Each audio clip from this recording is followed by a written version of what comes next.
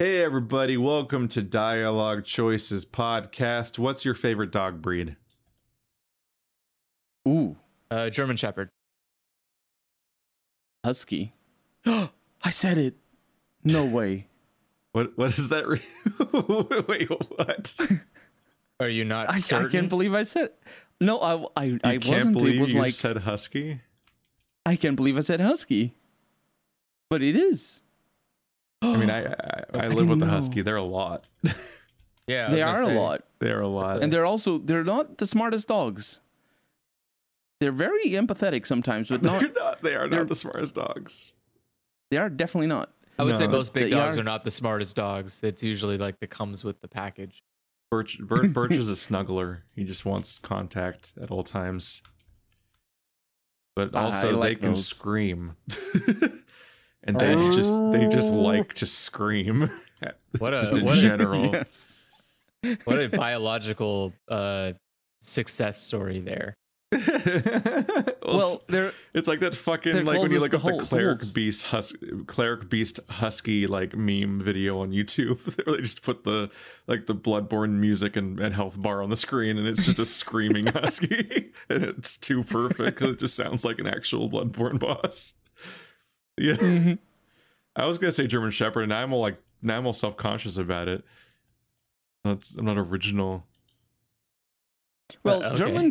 German shepherds are just they emote very well. They're very smart and they're easy to clean. That's Yeah, all you German need in a Shepherds. dog. They're easy They're to like clean. the perfect. Yeah, they're the perfect package. Yeah. They're short hair generally. They're very intelligent dogs, but also they can be super emotional and empathetic and Yeah. expressive. And that's like all you want in a dog is you want basically like a human that doesn't suck. And It that's is like all the that's perfect exactly what a German Shepherd characteristics is like a large dog that's friendly and has short hair. Yeah. That's And why I pit also bulls are so prefer good as not well. having like just really strange breeding choices, like being hyper jowly and having your drool just kind of Yeah. coming out of your face That's the problem at with all pit bulls. times. And Yeah. pit bulls aren't really as much that, but there's a lot of stuff that's way like the They're not? what's What? that? All the pit bulls I know What's are that super big drooly. shaggy brown dog that has like it's usually if you draw it, you usually draw it without eyes because it's so wrinkly, but it's got like You talking big, about a Saint Bernard? like big long No. ears. No, and you're thinking you're of talking about the the Beethoven dog? saggy face and like super jowly saggy with skin. drool, and you're like, Yeah, "Ugh." that's a Saint Bernard. Yeah, and there's others No, too. no. but- The saggy skin dog. well, there's is there's a, a few is a- options, but there's some It's- variations where I'm like, what did we do to wolves? I mean, it's less about what we did to them and what they needed to do to adapt for us. Yeah, Like a Saint Bernard exists to fulfill a role that like a wolf could never do. Mhm. But God, I but something like a spent Chihuahua fills all no day role. yesterday writing about this. About dogs? Yes. It's a coincidence. I was just like, yeah, fuck it. I'm just going to jump straight into viewer questions the moment we start. That's the only way we'll get any of them done because otherwise it's an endless Let's do snake it. of topics. So I just asked the question that was in the email immediately. But no, Mhm. Oh, wait. You tricked us. You Keith. what? Andrew, Keith tricked us into a question. Yeah, it's a That's viewer. fine. That's a viewer question. We should I thought probably do them someday. Like, Yeah. I thought he was it's- doing like I do sometimes when I say some things right at the No, beginning. this is a particular email I've been avoiding because it has 18 questions in it, and that is just a lot to deal with. And then it's like, if I start it, will I remember which parts I did, or like, it's just a. You You it's should just this probably whole have fucking like thing. you should probably have like a Word document with all the questions you receive, and then like strike them out as you've gone through them, so that way you can like kind of contain the list. Like once you get the email, put it into the sheet, archive the email, get the hell out of there, and then just go through the sheet as you go through it. But the nice thing about German Shepherds too is that all body armor for dogs is made for German Shepherds. So that's Oh, a benefit. body armor for dogs. That's true. Yep. The breed that you were thinking of, Keith, is a Chinese Shar-Pei. I believe that's What? how it's pronounced. Yeah. Shar-Pei with an SH and then P-E-I. Chinese Shar-Pei. Oh, you think of like Oh, the overly those guys. wrinkled dog? Oh no, those guys are Yeah, a lot. yeah. Oh wow, I really don't They like are. that. God, its And they're entire also body very- is wrinkles. You could also be thinking of a mastiff. A mastiff also is kind of that way. Can have that, yeah. Not all of them. There's some really pretty like mastiffs. thousands of dogs. Well, yeah, I did a whole paper on them back many. in the day, and I've been utilizing that information again. There's too many. The dogs. domestication of dogs is just weird and interesting. Because they domesticated themselves at first, and that's the weirdest part. Is it? Yeah. I think it was like because it doesn't happen with other creatures. Well, like I don't think a bear needs to domesticate itself. I think it's doing pretty fucking good for itself. Like there are no domesticated bears. I mean, a bear doesn't really rats? have. Well, I mean, like you have to think too about what you're going to get out of it. Like, obviously, a prey animal like a rabbit, a deer, a fish isn't going to like gain any benefit from being friends with the things that eat them. But a dog eats the same things as humans do back in the day, theoretically. So like the idea that you could say like, hey, those guys are pretty fucking good with weapons and they're killing things like crazy. What if we just kind of like? I mean, that's a much higher level of thought than would have ever been involved. Well, it was mostly just they have food. Like, I want food. Can we get food? And then the people are like, sure, I guess. Like, well, it's not even the people necessarily giving them food. It's just that like people, like these nomadic tribes of humans would be going around with their like portable shelter and their like they'd be hunting and foraging and shit, and like a lot of that stuff could be eaten by dogs and by wolves because they're omnivores, and like that obviously like having game around would attract people, anything that could potentially eat that game. And just the ones that were less afraid of humans would take more risks in getting closer and either taking it from them or scavenging like leftovers and things like that. And since those wolves are in the proximity of humans because they're less afraid of them and they're benefiting from kind of keeping an eye on them, essentially, those wolves end up breeding with each other, which just leads to offspring that are even more like that until they end up semi-domesticating themselves. Then they get incorporated into our actual camps as alarm systems, basically, and that's why they bark so fucking much. And so don't get mad at dogs too much when they bark, because it's the only reason that they exist. Like it was a beneficial thing, and it's burned in at this point. I was gonna say, there's people who think get it's a little dogs old specifically for that. A little old to be I don't know, like what. I guess I'm thinking about like it's not the kind of thing you get to take back out. Yeah, well, you can, but it's not polite. I'm just thinking like biologically, what is does a Chihuahua actually benefit from barking? Like, is that something it gains an advantage over? Because but that's the thing, though. A Chihuahua wouldn't exist without the barking first. I guess that's the thing. People get Chihuahuas because they bark. Like I know, no, it's not. It's not that's necessarily why people get Chihuahuas. It's that Chihuahuas would have never existed if it wasn't for barking. But I think even to this day, I know 2 different households that have Chihuahua adjacent dogs because they're not pure breeds. They have Chihuahua adjacent dogs that they got them because they need a dog to bark if there's somebody in the house. They live in a sort of urban environment. They can't sustain a big dog. And so they just have, a friendly dog to have around that just barks really loud whenever somebody from outside the house shows up. All the Chihuahuas I've ever met bark at everything. Friend, foe, ghosts, nothing. Ghosts. Like they are literally just nonstop bark machines. I like how you said ghosts and nothing, as if those are 2 different things. I mean, they are 2 different things. Sometimes you'll just be sitting there.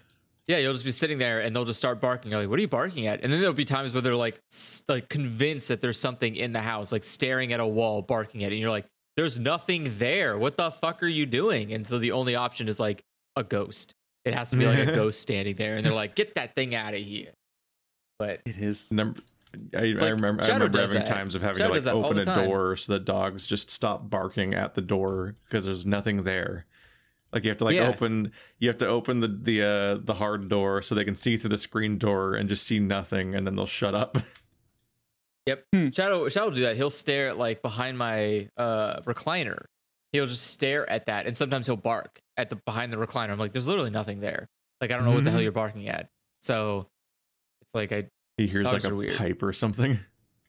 I don't know. It's like he could hear something from outside, but the way that it bounces off the walls in the house makes him think, oh, it's coming from this direct location. So he's just like, must be someone there or behind the wall or something or behind the comforter. Like, but those are the times I'm like, that's a ghost. You're just barking at ghosts, basically. Because you think there's something there, but there's not. But barking at nothing, Shadow does as well, which is he'll be under there and I'll hear him bark. And I've heard no sounds. I've heard nothing that indicates a person is like within 100-mile radius. And he'll just bark. I'm like, what are you barking at? Like the thought of barking is just something that came to you? Like you just woke up and were like, I gotta bark. Like, but Just having a reaction. yeah.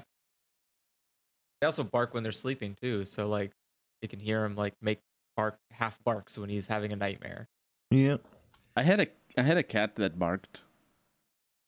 It That was one of those cats. seems wrong. It was one of those cats that are very vocal and would just meow all of the time. It's like incredibly loud and just, well, not incredibly loud, but really loud. And it was just all the time meowing, very vocal. And we just got fed up like after 3 or 4 months of that. And we started to train the cat not to do that. So basically we'd paid a lot of attention and gave it treats whenever it shut up. And then obviously it would start meowing again. And then we'd ignore it for the next half an hour while it was meowed away. And after, I think it took us probably more than a month of training, me and my sister specifically. And the cat would learn a different meow. It started doing it like a few months later, which was just like, and it was really weird because it was like a Like how your microphone didn't want anything to do with that. It was like, no. Oh, you didn't catch it out? You didn't catch it? Yeah, it was basically it's just meowing really weird. And every once in a while it would do a with just the small little meows because the cat forgot how to meow and just would do that. Are you And sure that's it was why a we cat, not a gremlin? Yeah. It was a gremlin, that's for sure, but it was also a cat.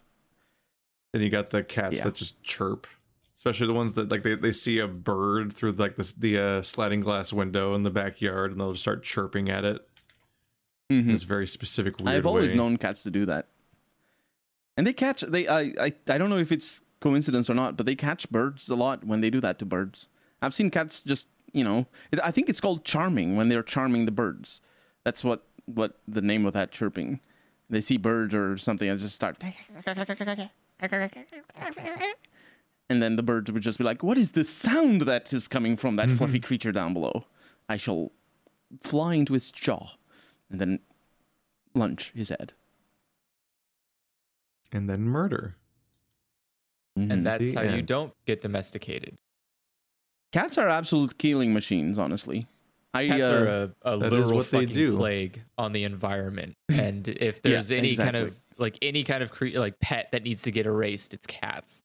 It's Like cats, they need to stop. Well, not erased. They existing. just need to get them inside the house. Because Well, they yeah, eat snakes, unless- they eat yeah. toads, they eat hedgehogs, they eat birds, and all of those things are super important for the ecosystems around the houses. And that's,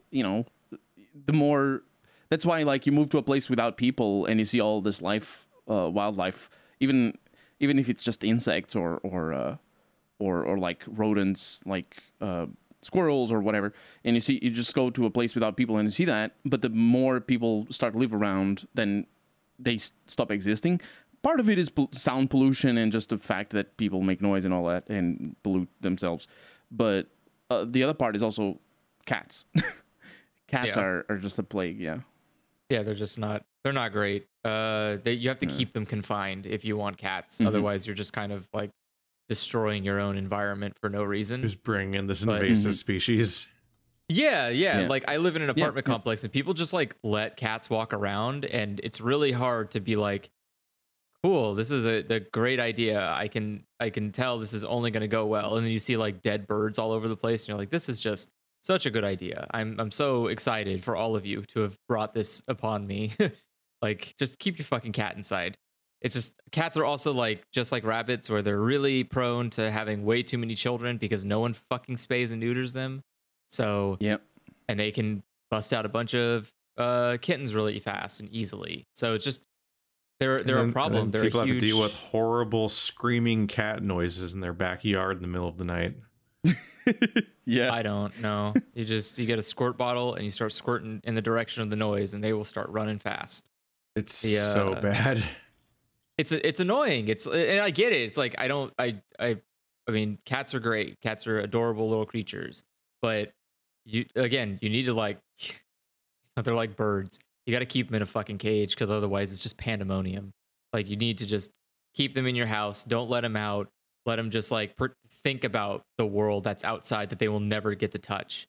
Like that's what they need to live their lives like. The thing with cats though is that they really don't need the outside world as long as people interact with them inside the house. Well, Like, that's why you get cats in pairs, because that way they have company. Yeah, they just like, yeah, absolutely. They're definitely the kind of creature that does. I mean, they're evolved to be inside creatures, and like indoor creature, I should say, and like even if you just have a single cat, all you have to do is just play with it for half an hour a day. It depends on the cat, but half an hour a day. I've never seen a cat that needs. My cats never get more than 10 minutes a day, and they're good. They're fine. Well, I only have the one now, but still. They sleep all the time. You just need to play them before they go to sleep, and after they have food, and you're fine to go. Or not after, but before rather. I do it after, but that's why my cats then bark and do other weird things because I don't interact with them properly. Meanwhile, dogs are like extroverts that require human affection to even like facilitate life. If you're not petting them, they're gonna die eventually. Like, and then they need to be walked. And I need to clean up after them. Walking's good though. I think people benefit from walking a dog, at least healthy wise. But yeah, you have to like be active with this creature, and you have to do it like consistently, or else it just like withers and dies. And it's just like it's fine, but like you have to have the time to dedicate to it. Cats are pretty laid back creatures. You can just gotta stave away that doggy dementia. Pretty much, yeah. I mean, Shadow's like almost 10 years old. I think he's like 9. Yeah, I think he's 9 years old. And I'll just always remember the time that we were recording probably like Zero Escape or something, and you went off to go buy a pack of cigarettes, and the entire time you were gone, Shadow just sat on the top of the couch staring at the front door. Yeah. He wouldn't even pivot to like, there's another human in the same room I could get attention from. It was just complete codependence of like, you're gone and I'm going to stare here the entire time. It's like the issue where a lot of people don't know how bad their dogs misbehave and when they're gone.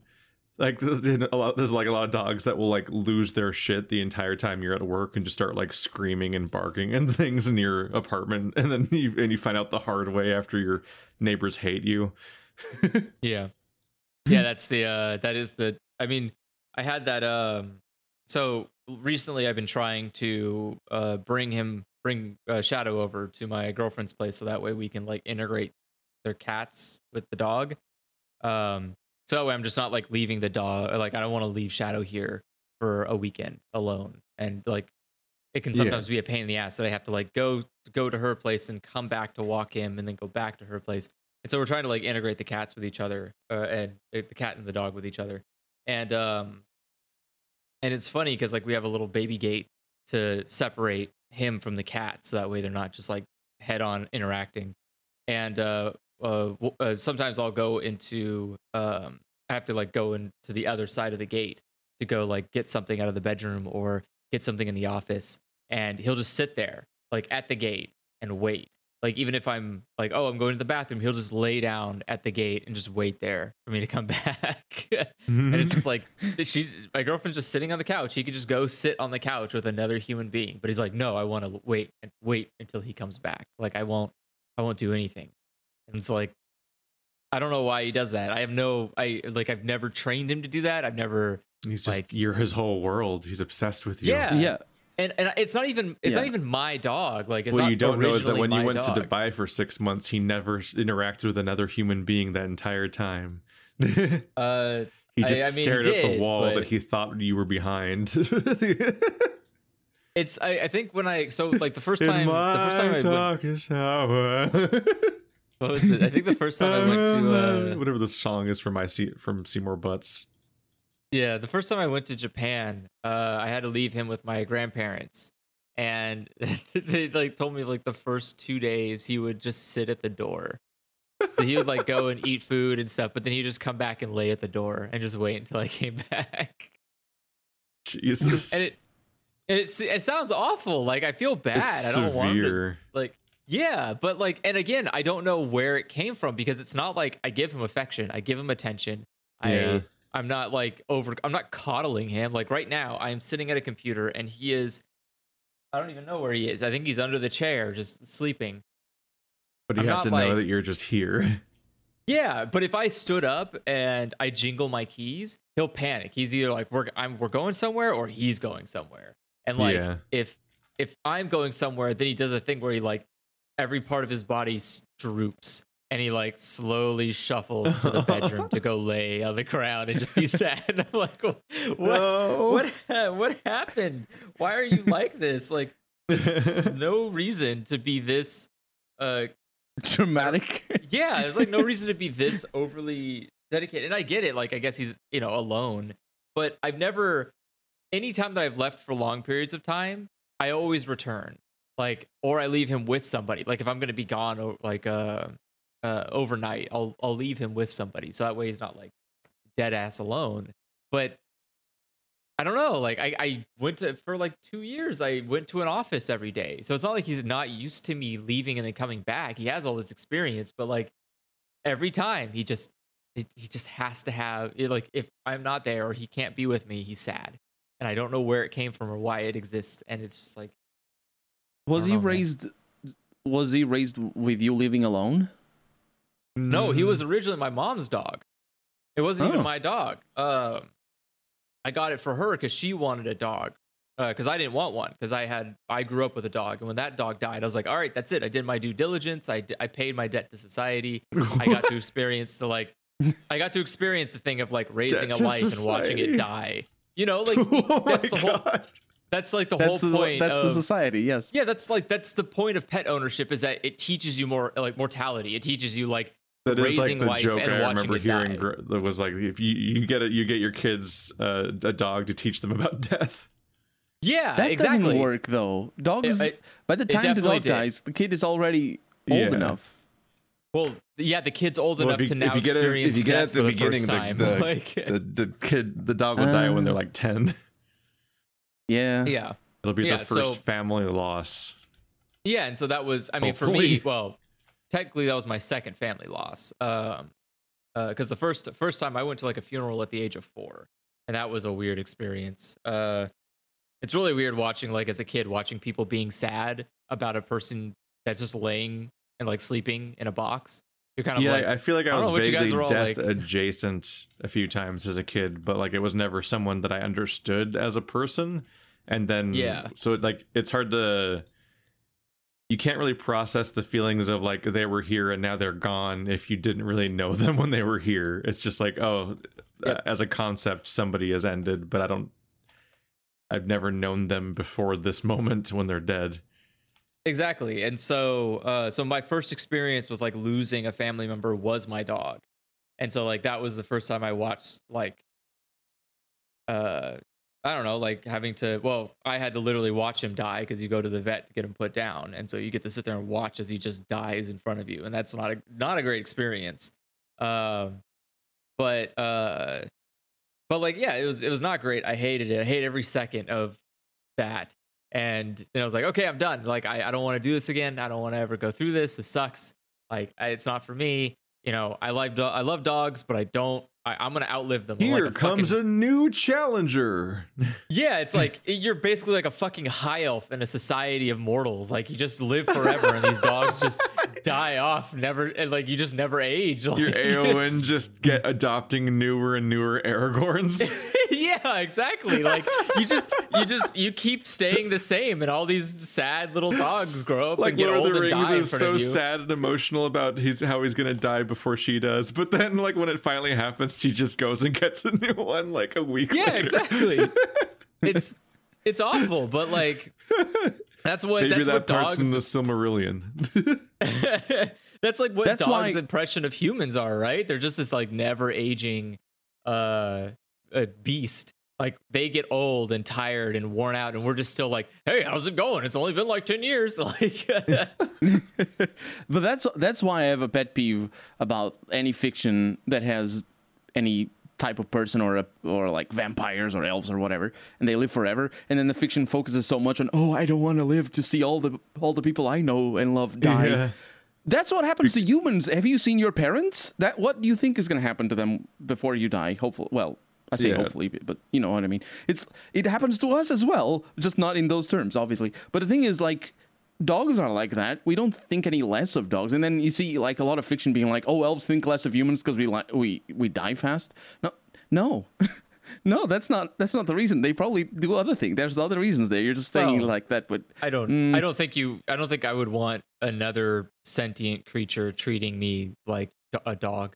Like I don't think I would want the elves to treat me like dogs. Where they're like, oh look, they're very cute, they're very dumb, and they die very quickly. So that's fine. Well, but- you can like But what if dogs were super smart? Like, what if dogs had superhuman intelligence, and they Like a still lived dolphin? like 7 or no, like 5 million people, but good people, not you know what I mean, like good brains. The dogs were super smart, but they still lived 7 to. that's why I'm 15 using the years. example of dolphins. Like dolphins have No, high dolphins are intelligence, not very. but- They're dumber than us.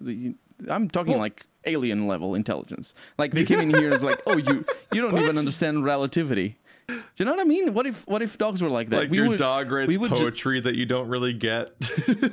Yeah, and they have weird opinions about movies. You know how it He goes. can't even snap his fingers. What's the fucking point of dog poetry? They've got shitty Garbage. takes about Avatar. Because the thing is, our society is so biased towards Really assigning. brings my dog has a Twitter to a new level. Our My dog society is so getting biased. canceled. So, I like The Last Jedi because I think is that everyone needed more age- bones in their arsenal. No one had enough bones on them. It was just a bunch There's of not- sticks, and sticks are great, but sticks don't make a good movie. You need sticks and bones. 0 out of 10 paws. Like I need to watch done. Star Wars. I don't So that you can understand understand sticks this and bones. joke about a dog not His liking bones? it. I get it. The idea of like, because Keith's talking got about there. like hot takes on Twitter dogs, and that's what they would just be talking about, like shitty dumb dog opinions. Now I'm saying is that- I'm just gonna start imagining when people say weird shit on Twitter and their avatar is their pet, that it's just actually their pet, just typing on their phone. What Super is a dog's indulgent what is a pet. dog's view of soccer? Like, oh, what a stupid game. No one ever gets the ball. They just keep kicking it away from each other. A Like- Dog's Life 3 Twitter. Are they on 3? Oh, I don't know no. how many Dog's Life there are. I don't. Are there dogs' life? I think there's 2 What? Dog's Lives now. I thought it was Ants' life. Like it'll be a pretty frequent series of sequels because dogs have shorter lives. Wow. They actually last pretty long. Most dogs last for 15 years. It's just That's the really unlikely. That's usually a pretty generous, like you must be like high maintenance your dog's health if you want it to live that Well, long. it's also really specific breeds, probably much smaller ones. No, That the too, breeds yeah. are the ones that last lower. That last not as long because they have health problems. The smaller well, dogs say- the smaller yeah. dogs usually live longer, and the larger dogs usually Mm-hmm. die sooner. Yeah. The thing is, it's like the problem isn't that they're not built to be long lasting. It's just that they, for one reason or another, they don't last that long. Either because they are wild or because they're not looked after. It's like foxes only live for like 7 or 8 years in the wild, but they live for 30 years in captivity. And it's just like completely different. Well, all of our dog numbers are based on captivity. And that's that's why true. I don't that's think true. we're That's really why German tracking wild dogs when we talk about these things. And that's why German Shepherds are the best, because Like they Chihuahuas live up last to 13 forever. years. But Great Danes do not. Chihuahuas last forever. That is true. Yeah, they're Chihuahuas do last their forever. hate fuels them. They'll turn into this shaking, blind, toothless, diabetes-riddled mess, but they'll live to be 20. Yes. Yeah, they turn into like awful looking potatoes, and they're just still alive somehow. And you're like, how old are you? And They got it's just snaggle teeth, their eyeballs popped out. Like, Yep. Yeah. How old are you? spoken as somebody who had to give shots to a Chihuahua they did not like. Yeah. By yourself. Sometimes you really see like the brain working and how it only has really specific moment, like the really specific machinery of a dog brain. Sometimes where like the Chihuahua would get so excited about treats, and so it would practically beg at the pantry for me to give it treats. But the moment I actually opened the pantry, it would run upstairs and hide under the bed because the pantry was where the shots were. Oh, They're shit. like these Jesus. two, or not specifically the pan. We don't know the pan. Actually, the shots were in the fridge. It was that whenever we gave them treats, the next step, it came with a shot. Like we'd just give them a shot, and then they'd get a treat as a reward afterwards.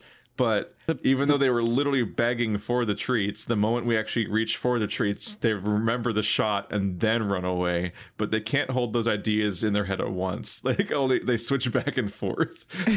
Well, you're just not seeing it. The pantry was a mimic. That's what was going on. Or that was an astonishingly stupid dog, but it was also annoying and mean. So really, no upsides. I don't want to live with a Chihuahua again. Right now, there's gotta be a way to tame that hate, though, in a Chihuahua. Right? I think that's kind of like their entire purpose is like they exist to be balls of hate. I don't think you're supposed to have like a, it's kind of like against its nature to teach it to not be what it's supposed to be. Like, right now, I live with a pit bull mix, a husky, a Shiba Inu, and a corgi. And the corgi is my least favorite.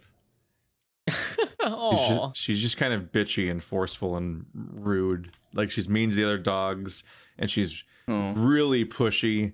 Like like when she wants you to pet her, she like jams her nose into you really forcefully, and then forces her way in under your hand and so on. And she'll like, if you resist her, she'll like push harder, and it's like fucking stop.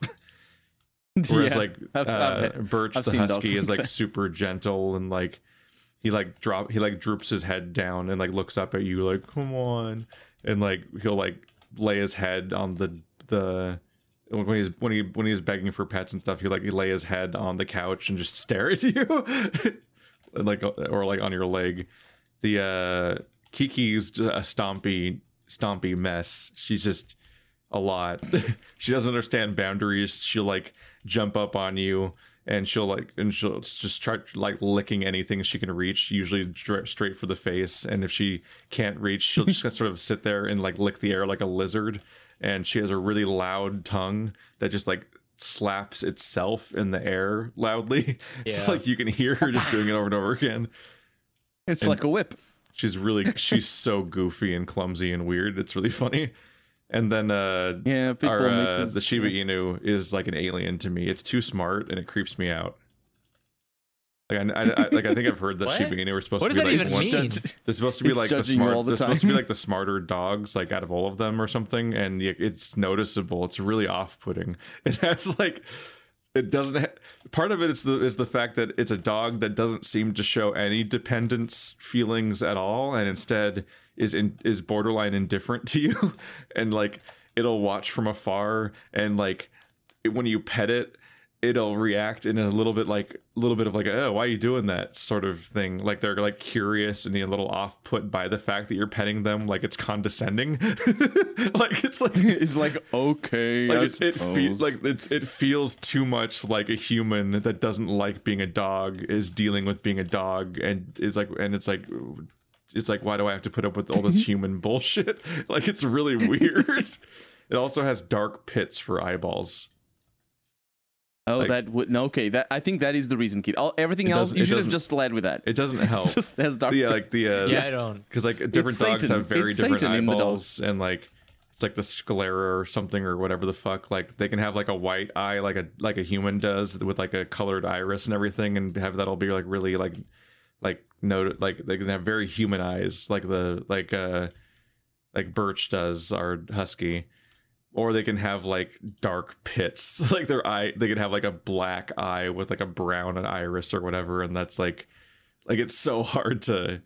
They just have like these dark pits that look at you, and then they act weird, and it's like easily the weirdest dog is the Shiba Inu. Just has all sorts of You've read bizarre. too much patterns. Junji Ito for your dog's good. I was kind of thinking about Beastars and the back and forth of how like they keep drawing characters with human eyes and like beady little like just like dark like just pinpoint eyes or whatever, like the Yeah, like Haru versus Legoshi. Is yeah, like, the wait a yeah, second, like how like come? the primary like the Legoshi and Louis have human eyes, and then Haru just has like rabbit eyes, where it's just like two black circles, and there's a lot of like back and forth there, and I'm not even entirely always sure what the thought process is.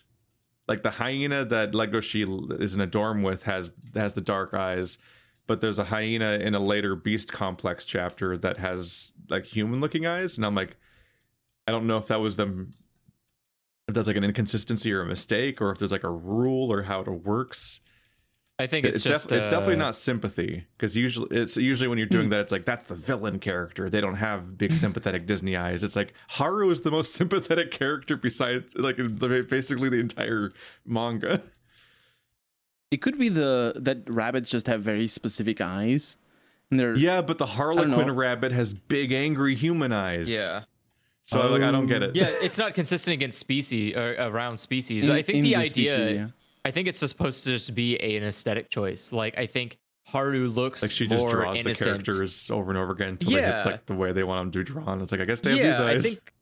I think there's like something like I think it again, you know, all the animals look different because that's how people look different. And I think the idea that Haru looks more akin to a natural rabbit would speak more to her. Like, I guess you could be creepy about it and say she's more like pure blood than say the Harley Quinn rabbit, who is like obviously mixed blood because she has like big anime eyes, but she's a rabbit.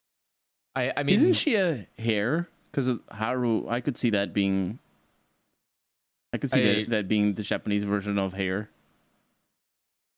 She is a You know what I white mean? dwarf rabbit. Yeah, she's a white dwarf. There we rabbit. go.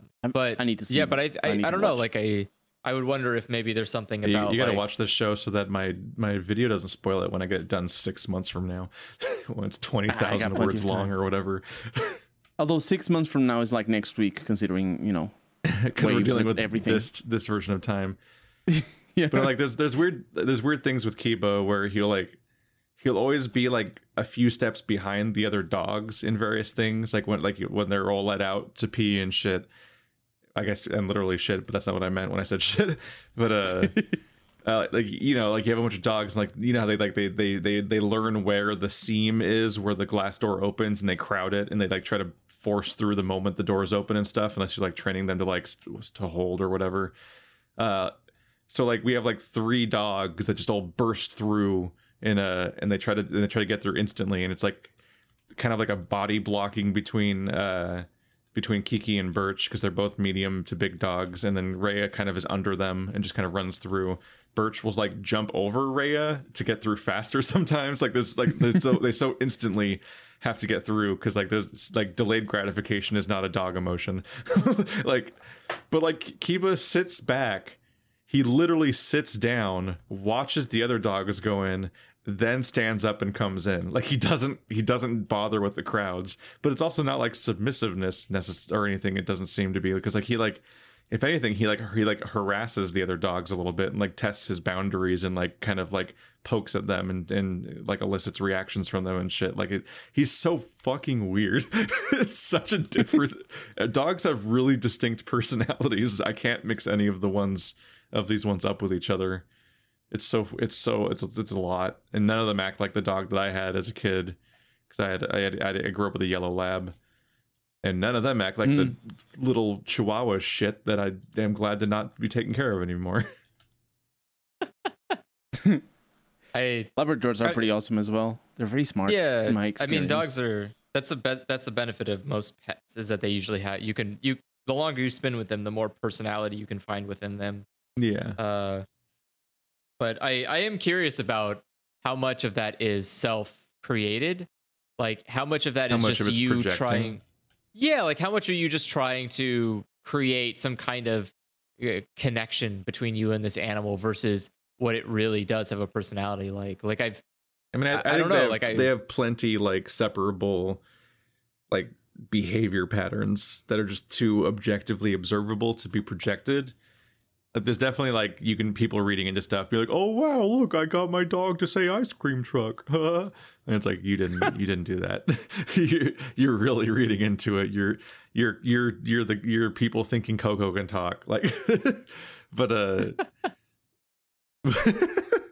like the dogs definitely have completely different personalities and behave differently and react to different things differently and so on. Just yeah, I don't know. Like Kiba's silent. He doesn't bark or react to things. But then if he gets startled too hard or like somebody handles him a little rough, he will suddenly scream. Like That's like he's dying. Like so dramatically, and you're like, "Oh my god."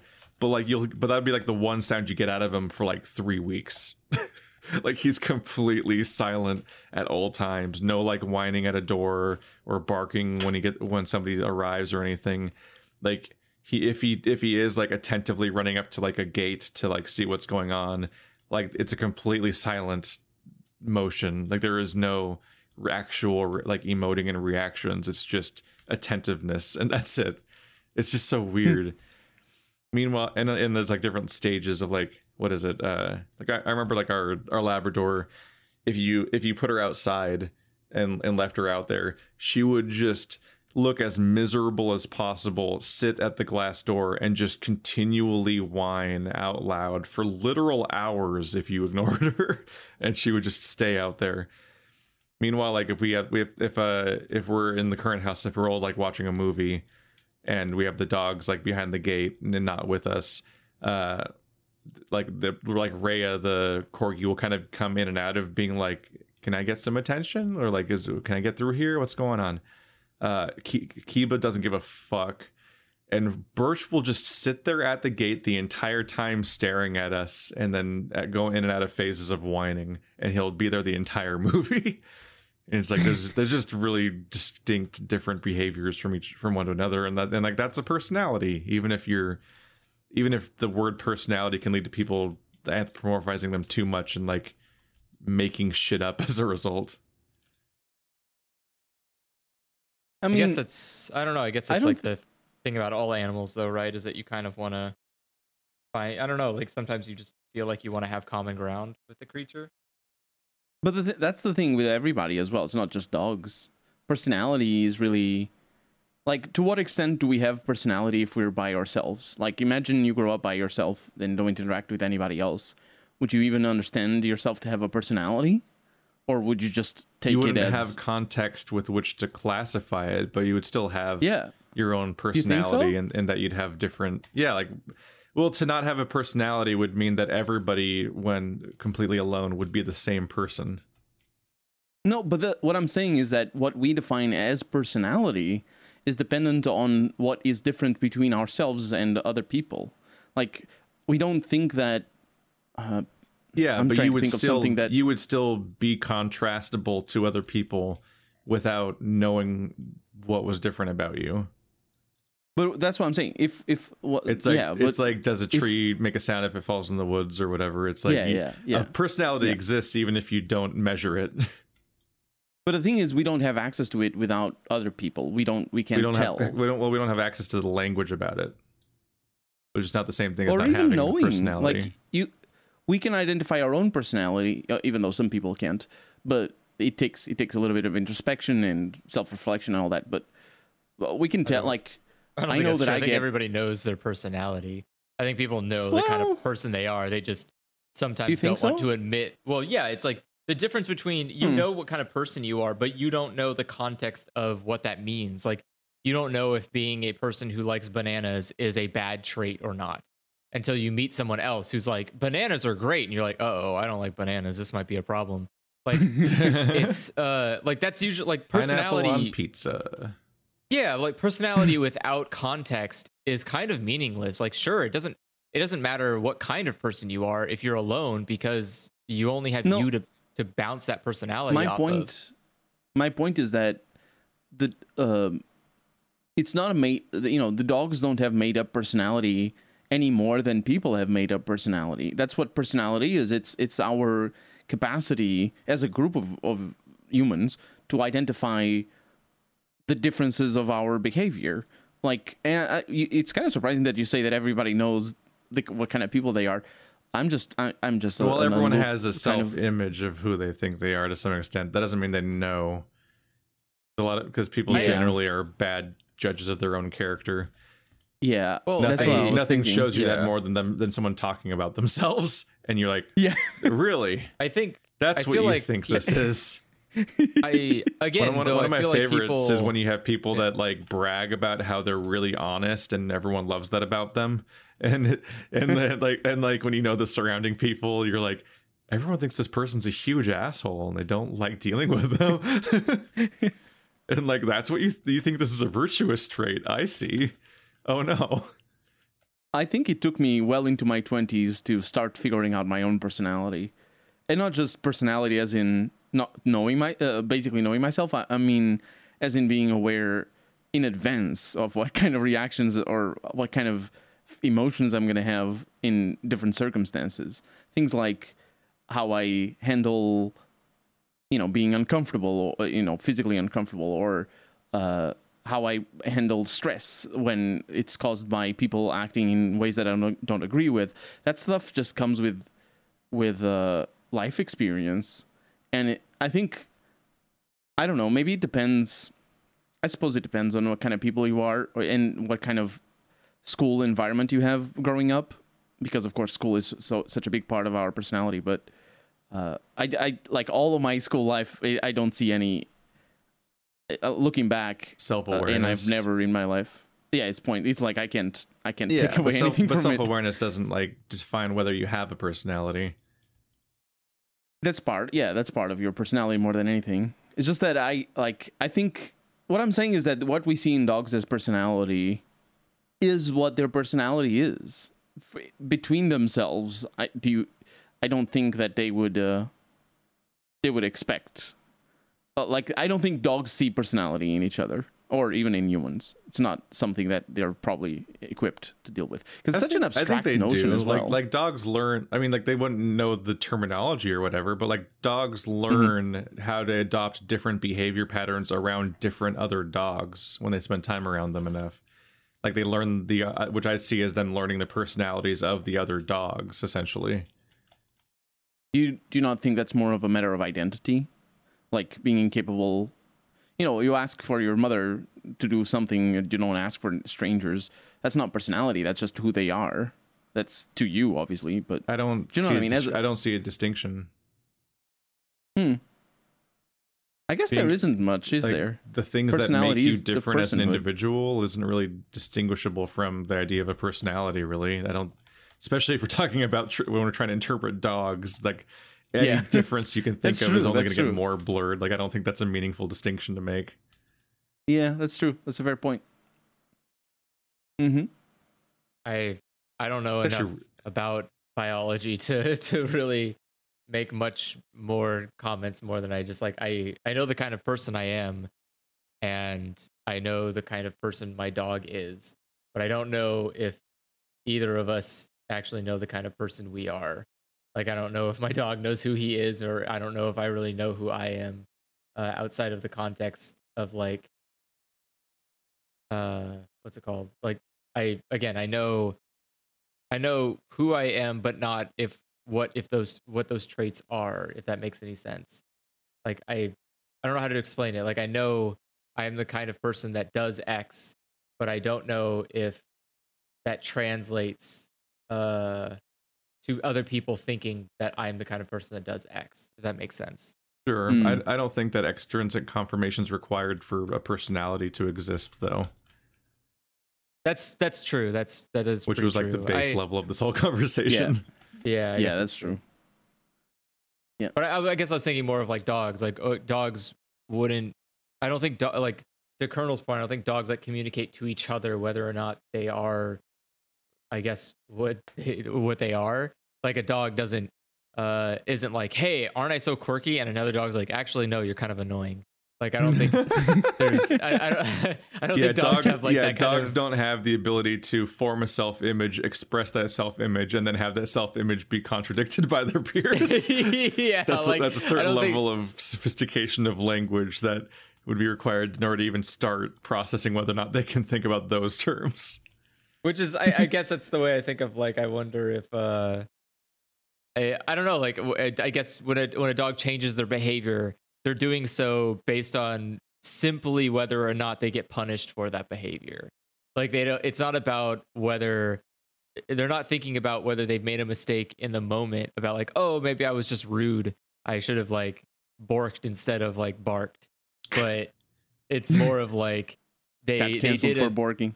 Yeah, like they did an action and went like, oh, I'll never do that again. Like I got punished for that. I'll never do that again. Dogs are pretty smart. Like they can lie. Well, that's the thing. Is like that's what I'm. Well, they lie in our eyes. Like, well, I mean, they know to misdirect. Like they know when they learn that certain things are bad and they'll get in trouble for them.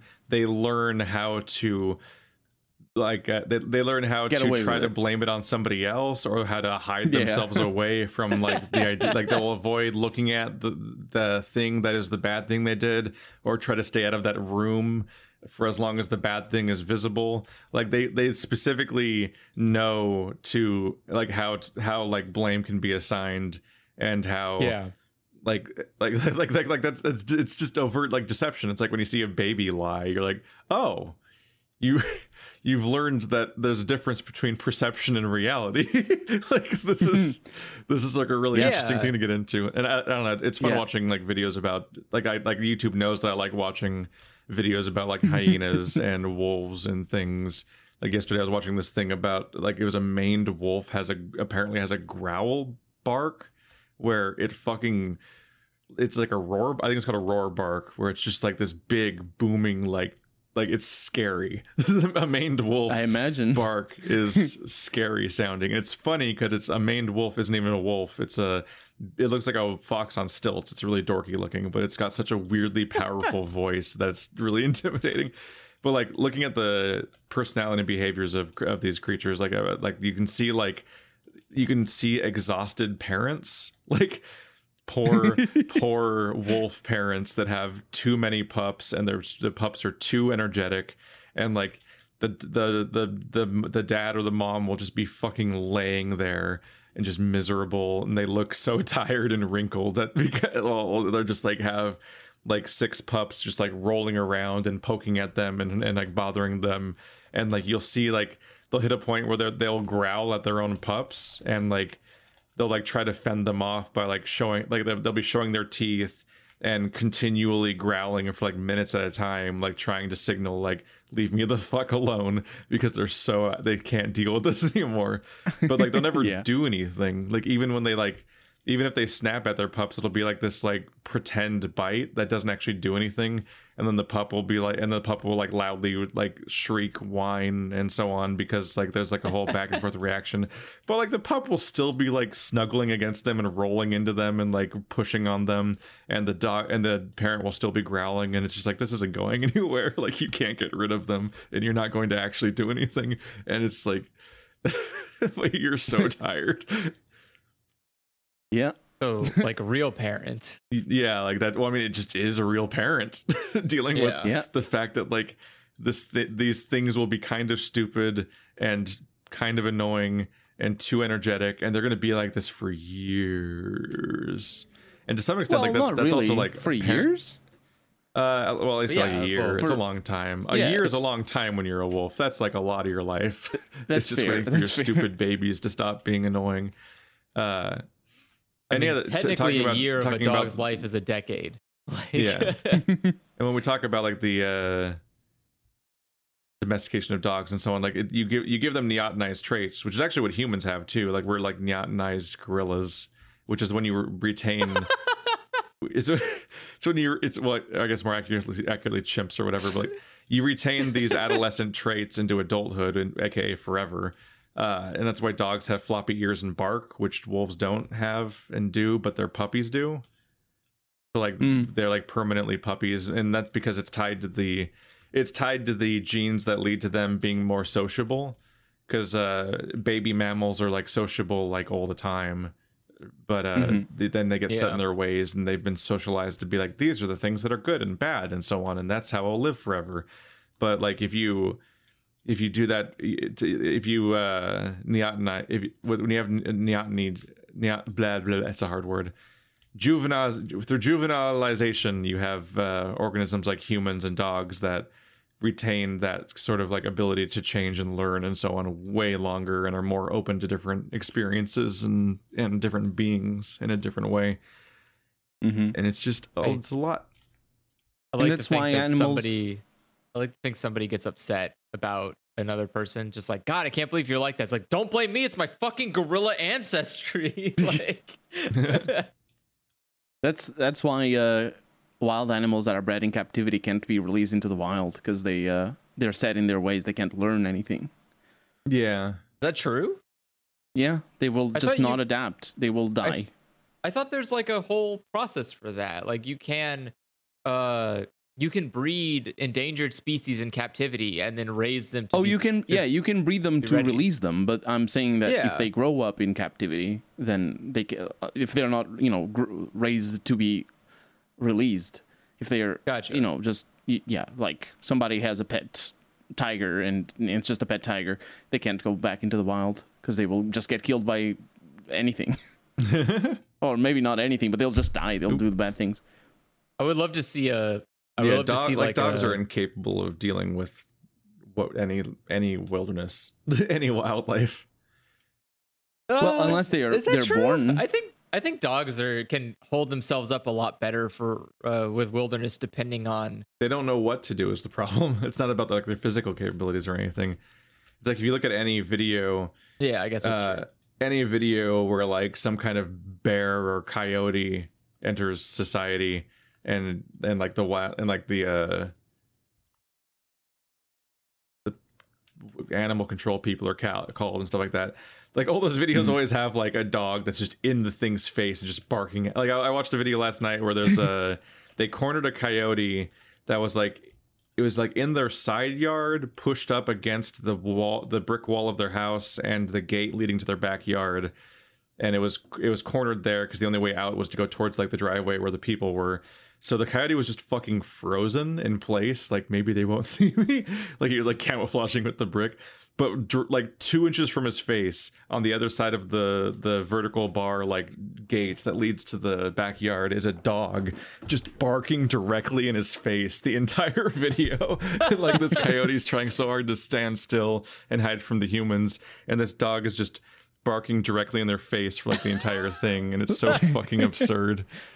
And it's like that's that's the extent You of think what he's mad dogs at the do. dog?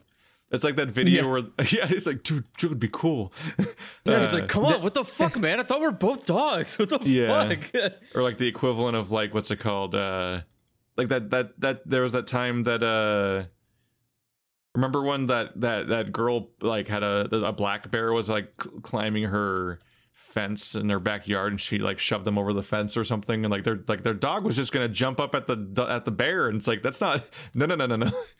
Like they don't, the dogs have none of the they don't have any of the instincts. Yeah, about like how a wolf pack would interact with an organism, like any kind of like game or predator. Like they would think about range. Like that, one of the reasons why wolves aren't like barking is because they know that quiet is actually valuable like not just constantly making noise, which dogs just always do all the time to anything strange. Like they just continually shout at it, and they're usually alone, and it's just a bad strategy, and they just go straight up in the face of the thing, which is also isn't even a good strategy for other dogs. Like other dogs don't like how dogs approach things, so like that's how a lot of dog fights start, is a dog gets in the face of the other dog too fast and it goes poorly and so on.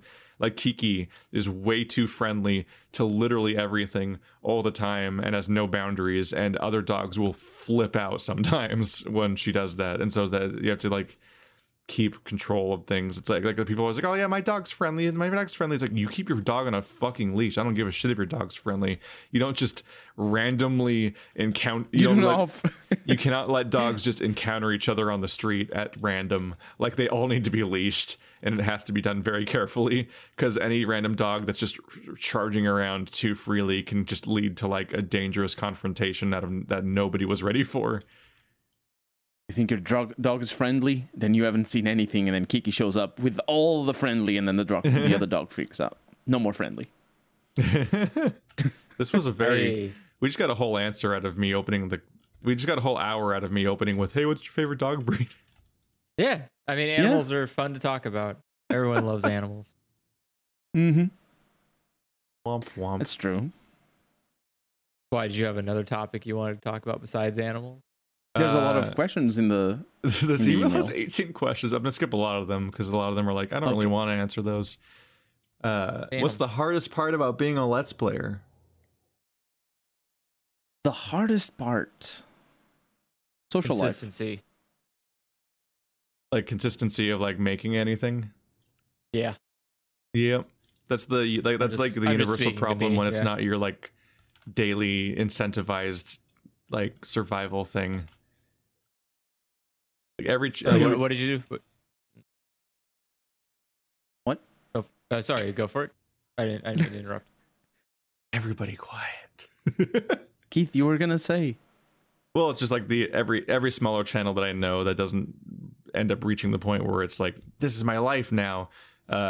It's always the same pattern of like, I'm really motivated this week, and then like, see you guys in 3 months, and so on, like back and forth, like you and Bird, and basically every YouTube channel that like I encountered like at the beginning, like there was like waves and waves of people from like the Let's Play subreddit, and they would all kind of like flicker in and out periodically, and like there's always I think he actually stopped saying it recently, but for a long time while we were doing Overwatch and all this other stuff, like there was the mantra from FV of like, I think I should really get back into streaming, which he would just said like on a weekly basis for years.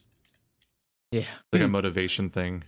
Streaming is even harder than Let's Playing, like in terms of consistency, and certainly in terms of what my answer was, which is the social life. I think like if you're going to be a Let's Player or a streamer, specifically a streamer, but even a Let's Player, the biggest hurdle is making it your life. So unless you have money to just sustain yourself, you're going to need to have a job. And if you have a job and then you still record or stream, then when do you have time for family or friends, right? And I think that's probably the hardest part. Maybe not hardest as in, I think like that's just unavoidable. Did you guys manage to maintain a social life with while working and having a YouTube channel at the same time? I've never maintained a social life, basically. Yeah. I don't think I maintained a social life, but it came at the cost of consistency. Like it's really hard to make a fair balance between socializing and doing a thing that takes hours. And it's not even just the fact of like, oh, even if you do it at like a job 8 hours a day, because like realistically, even if you do, you're still doing more than 8 hours a day. And there's still just always these other elements in there. Like if I want to socialize with people, usually it requires me to use a computer, which means I can't be exporting videos, which means that I got to do that later in the day, which means I have to like consider, hey, before I go to bed, I got to make sure I put all these videos to export so that way in the morning I can get them out. Like, it's really hard to find a pretty doable balance. And people's schedules are different. So some people don't have all the time to be off, and you may not, if you have to stream at certain times, for example, you have to work around that. Or if you have a consistent upload schedule, then you need to work around that. Like if someone says, hey, let's go to the park at 10 a.m. and you're like, I gotta make sure my videos are up at 10, and it takes me until at least like noon. Like it can be really hard to juggle that kind of stuff. But I again, that to argue, like, that's kind of how retail works too. Like retail is also this like hellish scheduling nightmare where it's hard to maintain social life, except for the times where like you don't get money. Like if you're not getting paid, that's probably like the only time you can socialize, really. But yeah, that's just me at least personally. There's another aspect, and I think only in hindsight am I really capable of seeing it, which is how people react to you having to make decisions in your life about when you're available or what you can do. When I started doing YouTube, I had a band. I had a band for a few years, and it was just something that I saw I had time to do. I could use my gaming time for video making. But the thing with the consistency thing is that sometimes you just need to say no. It doesn't have to be all the time that you say no, but sometimes you need to say no. And the thing is, people will react to you saying no if they're used to you never saying no to hanging out or to helping out or whatever. And so the double standard is immediate, because for some people, the same people will say no problem whatsoever if you can't, but then you all of a sudden you can't do it this Saturday night, and then you have to justify yourself, and then it's, oh, you value that more than I do. And it's like, yeah, I do. Just, I think there's some complicated people. Yeah, that's definitely the case, but it's just that the availability and the change of availability is definitely something that you need to set boundaries and set. I do find that when it's your job, this is something that people are less likely to respect. So if they want you to do if they want to do something or whatever, then it's like a direct affront. Like you're specifically saying no to them for other reasons when you decline to do something because you're trying to get something done for your work. And there's like this expectation of availability that is unfair, basically. Absolutely. It can be very frustrating. And it's probably made worse by the fact that, like, as a rule, I try to say yes to basically anything, just because otherwise I might just sit here all the time. So like I try to make room for basically anything all the time. And sometimes I just so don't want to deal with that particular thing. I think in regards to the pandemic really changed the perspective that people have, and it's a good thing that it changed, but the perspective that people have on work from home, I mean, maybe it didn't change completely, but it was something that people talked about a lot back a year and a half ago, where people would start work from home, that people who had worked in an office or whatever all their life and then started working from home and starting to deal with people not respecting their time and just being like, oh, you're not doing anything all day, you're just working from home. That was definitely something I saw a lot on Twitter, people coming to terms with that. The thing that I find the most surprising about, like, I remember Bird being really frustrated and having to set boundaries and stuff, because like he would just get, like, in the early stages, people were treating it like the coworkers were treating it like they were just literally always available for work things, and you could always contact people at all the hours of the day, and it was like, oof. At that point, you're just always working, and it's like being a goddamn doctor. Yeah, like work from home. Yeah, work from home became on call, and you're like, that's the other side of what I was saying. Yeah, like work from home just means that from my normal work hours, I'm at home, and that's it. Nothing else changes. I remember early work from home. We would have plans. So you and I would be streaming or doing something, and then you would just disappear for like an hour sometimes. Like we'd be doing our World of Warcraft series, and you would just leave because you suddenly got called about something that was like like that one time someone was like, fix my spreadsheet, and you just literally you photoshopped their spreadsheet ultimately or whatever to fix it, like something like that. Like it was ridiculous. Like moments like that, I was like, there's like the first 15 or 20 minutes of like, I don't know if he's coming back, and then eventually like I guess I'll keep streaming for a bit. I'll just play my other character and sort of talk directly to chat for a while. And then for an hour later, you came back, and it was like, that's just somebody fucking just calling you at a random. Like you should be able to, like, the whole point of not being a YouTuber is that you should be able to go home from work and have it end and be like, I am in not work mode. I can do what I want now. It's really fucked up if your job isn't YouTube, that when they then turn around and be like, hey, what if all of your life was work? Because that's the pit you fall into as a YouTuber, is like you're always, especially like that's why some YouTubers have offices, is to try to recreate the idea of going to work and then leaving work and like mentally switching in and out of that. Because like if you work in your bedroom, then it's easy to fall into a loop of just always working, especially since like the thing you do for work is a thing you kind of enjoy. So it's like you can so easily just have that be your life all the time. I was coming at it from the other side, though. I was thinking of people in your family not treating you like if you were at work when you're working from home. You guys just went through the aspect. It's like on the one hand, you're always on call, and on the other hand, you're always on a sabbatical or something. Yes. Yeah. You're simultaneously always working, but also your work doesn't really count. So you're free to do this, right? Yeah. And it's so fucking aggravating, and nobody like properly really understands how to interact with it. I mean, if you set boundaries well enough, they understand. They get there. I still, as a depends habit, greatly on the person. Yeah, it does. Yeah, I still, as a habit, will always say, "Please don't make noise" when I leave a room where the other people in the house are, and I'm just coming up here. It's just as I always say that. It's just like my goodbye emote. But I've had some increasingly terse conversations about like repeated interruptions of people knocking on my door about this or that, and it's just not a big deal. And it's like, this was not worth interrupting me over. You could just text me and I'd get it, and I'd hear about the whatever eventually or whatever.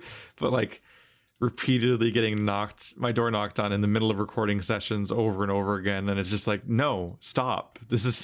I'm doing a thing. You make my whole day longer and harder when this happens, and it creates this permanent like interruption in the video that I'm currently making, and then there's like a knock-on effect of like several other problems that happen. And it's like it ends up as a thing where like you're the asshole, and it's like you wouldn't do this for anyone else's job. Yeah, absolutely. I'm recalling when I started doing Let's Plays, I wouldn't edit them. I would just start recording on OBS and then pause it, stop the recording at the end. So I would just do my intro and outro all in one take, which means that, and I didn't edit because I didn't have an editing I remember. Which means that if somebody interrupted me midway through, I had to scrap the whole recording. And I did that a few times. And there were I was mad at people for that, and I would explicitly say, "You have just cost me half an hour." That would drive me fucking crazy. Of a time I don't have, because I'm like, I have a daytime job, and then I'm doing this after hours. And so I remember having those conversations. It's just the boundaries need to be set. There's no other way around that.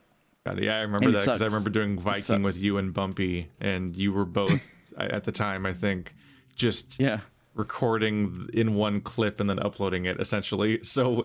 Like I was in streamer mode the way that we are like with our sessions with Bird and Andrew and everybody normally, where it's like, oh yeah, we just go for 2 hours, I just hit record, I figure out what to do with it later. But like when we did Viking, it was like we were doing the entire playthrough by literally stopping and starting in like 20 or 30-minute chunks with like 3 people.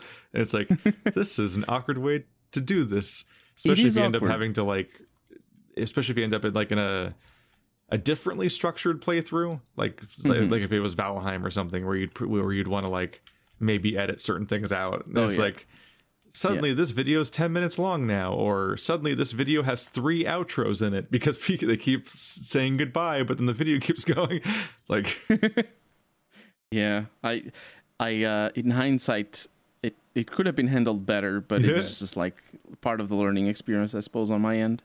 Like nowadays, I definitely find it easiest to when I can get away with it, try to have in my solo playthrough stuff like a structured recording where I'm keeping an eye on the timer, and I try to actively like choose when each episode starts and ends while I'm recording, as opposed to trying to find an opening and editing, because it's way more awkward when I can like, even though I don't really do an outro or an intro, I can like consciously pick a moment to end the episode, and that's more helpful than like trying to find the spot, because like there's like two rhythms happening at the same time in a Let's Play. Like one is the cadence of the video game itself, like cutscenes and boss fights and all that, and the other one is my own commentary. And like whenever, like there's like a direct relationship where whenever the game is flowing the most, or like has a break in the flow and is like switching states, and it'd be a good episodic time to break it, that's when I'm most likely to be starting up or being in the middle of like a big ramble about something, so that I can't interrupt that. And I'm like, fuck. It's like I definitely try to like live edit in that way, which means yes, that whenever anything happens, like I die and have to run back or whatever, and I'm like, okay, this time we're not showing it. Then it's like, okay, I have to consciously end my recording, keep in my mind how long that recording was, do the math of how much time's left in the episode, and then keep in my mind while I'm recording how much longer the next recording should be to like even it out to then be a complete episode. Like that's been happening in Demon's Souls and so on. But then when something happens like Lock, like a puzzle game, fucking throw it in the garbage. Just gonna binge record for like 6 hours, and we're just gonna fucking find the structure in the editing, because I have no idea how much I'm editing out of any episode while I'm making it, because I have no idea like how long I'll be stuck on a particular puzzle, and like it's just there's enough mental bandwidth being spent on the puzzles that I don't want to sit there and like start a timer and be like, okay, well, it took me 15 minutes to solve this puzzle, but I'd really like it if the pacing was more like 6 minutes, so I'm gotta do math about what that means for this. Like, no, it's pointless. It's undoable. The other thing about having a consistency is that if you record every day, it doesn't matter what you're gonna record that day, is you need to be in the mood to record. Oh, I hate that. That is like, it can be a day-long process. If you're like, you gotta like psych yourself up. Yeah, absolutely. And if like, you can basically spend the whole day psyching yourself up, and if it doesn't work, if you're not in the mood, well, I guess that you can't. Like, you're either gonna record something bad, or it's just you don't record. Oh yeah, you can spend your entire day in a funk, feeling like you're like not in the right headspace to do your job or whatever. And being like, maybe if I have coffee, maybe if I eat. Sugar works very well. You go through like phases of like what thing you think might help and so on. Or, like, I'm gonna go on a walk. Maybe I'll like wake up or something or feel better. Like you just keep going through phases of what might help. It sucks. For me, I play the guitar. I have sugar, a lot of it. And if I drive, I'm good. I don't know why. I think it's just a habit of like driving home from work, and in the driving I get in the mood, because I started doing YouTube like that. Yeah, I would always record right after coming from work. So on the way home, I would be like, "Hello everyone, welcome to our Let's Play," and all that. And especially because I spend the whole day speaking Portuguese and then need to switch to English, and so yeah. I can't even process that idea. Sorry? I can't even process that idea. Like, what is the bilingual life is just like a whole different thing. Yeah, it definitely rocks my world a bit that you live in a society that speaks a different language than the channel that you run all day. Like, you do hours and hours and hours of content all the time in a completely different language. Presumably, like I assume, did you do it to practice English, or did you do it because English was a bigger market and your videos would do better, or both? Or no, I did it because I thought my English was good enough, which it wasn't necessarily, but it wasn't. I mean, it wasn't unintelligible, and it isn't still, I hope. But it's mostly for the reach. I think, I mean, the fact that I cannot play games in Portuguese because they don't exist, especially older games, that's definitely a thing. Imagine doing a Let's Play of an English game in Portuguese. It'd be weird. Like, there's no... I suppose it works like if you're doing like a Minecraft playthrough or something, or a shooter or whatever. These days it's a lot different, but back in the day there weren't The stuff just wasn't localized. Yeah, it would. There's basically no games in Portuguese or in European Portuguese anyway. Even today, there's very few, like especially role playing games. So they all end up as being Brazilian Portuguese. If they have any at all. Even then, there's very few. So you essentially had to like learn English to be a fan of video games. Yeah. I mean, games is the reason why I, well, it's not the reason why I know English, because eventually life goes its own way. But I learned English through video games for sure. Yeah, like so the basic skills that I acquired in school, but like the interest came from reading walkthroughs and playing Fallout and playing Baldur's Gate and reading walkthroughs to those games as well. And obviously, there's a lot of vocabulary that comes from there. But after that, the listening to Let's Plays and listening to video game videos really got me to where I am today, I think. So yeah, games definitely are the reason why I speak English so much. It's definitely a weird experience where like you as a Let's Player, you just have people tell you that they're watching your content to learn English, and you're like, am I the best source on that? Like, I must say that I didn't volunteer that never happened to me. I mean, it works. That's no, wait. You're saying I'm saying that about you? Yes, that is true.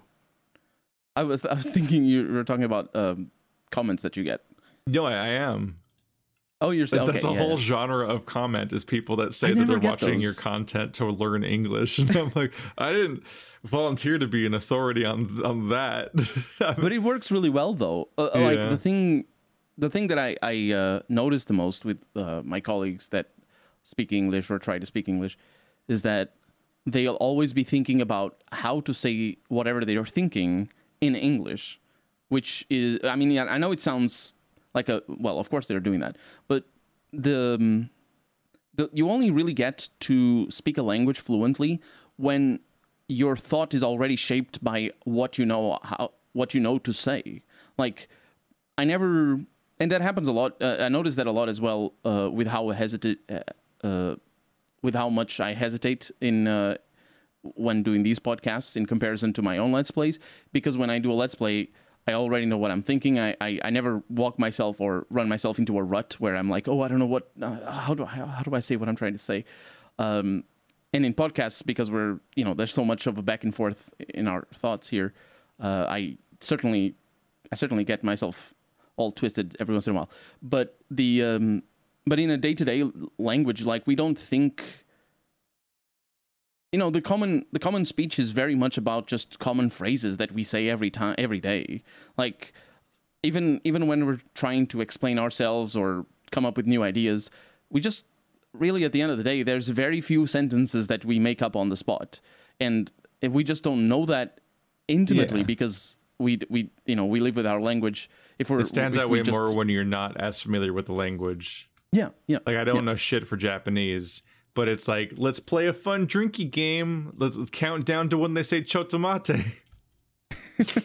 Yeah. It's just those common sentences. And so hearing people say those common sentences and just adding them to your vocabulary and just knowing how often they say it as well. Because sometimes you say something really weird, but you've heard it already, so you're not like wrong. But you said it's like in a weird context, or it's just a weird way of saying it.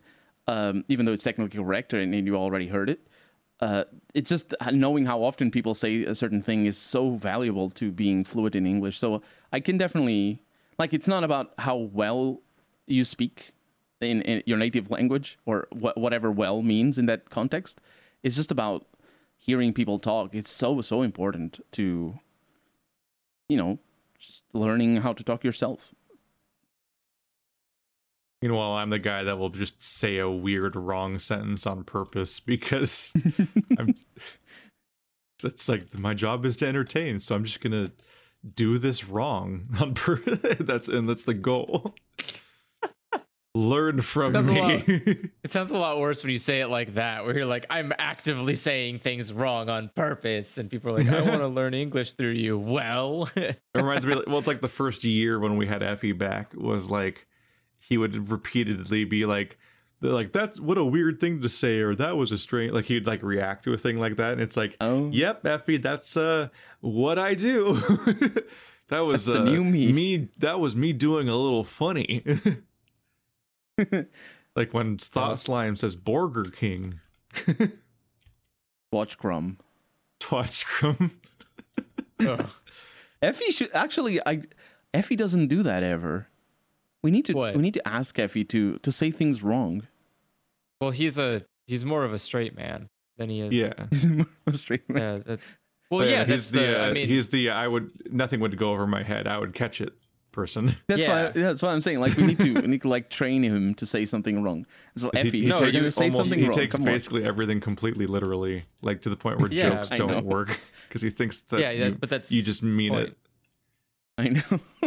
To the point where I think he's doing it on purpose, but the way you're saying it right now, it doesn't seem like he is. There's just people that are wired that way, I think. Yeah.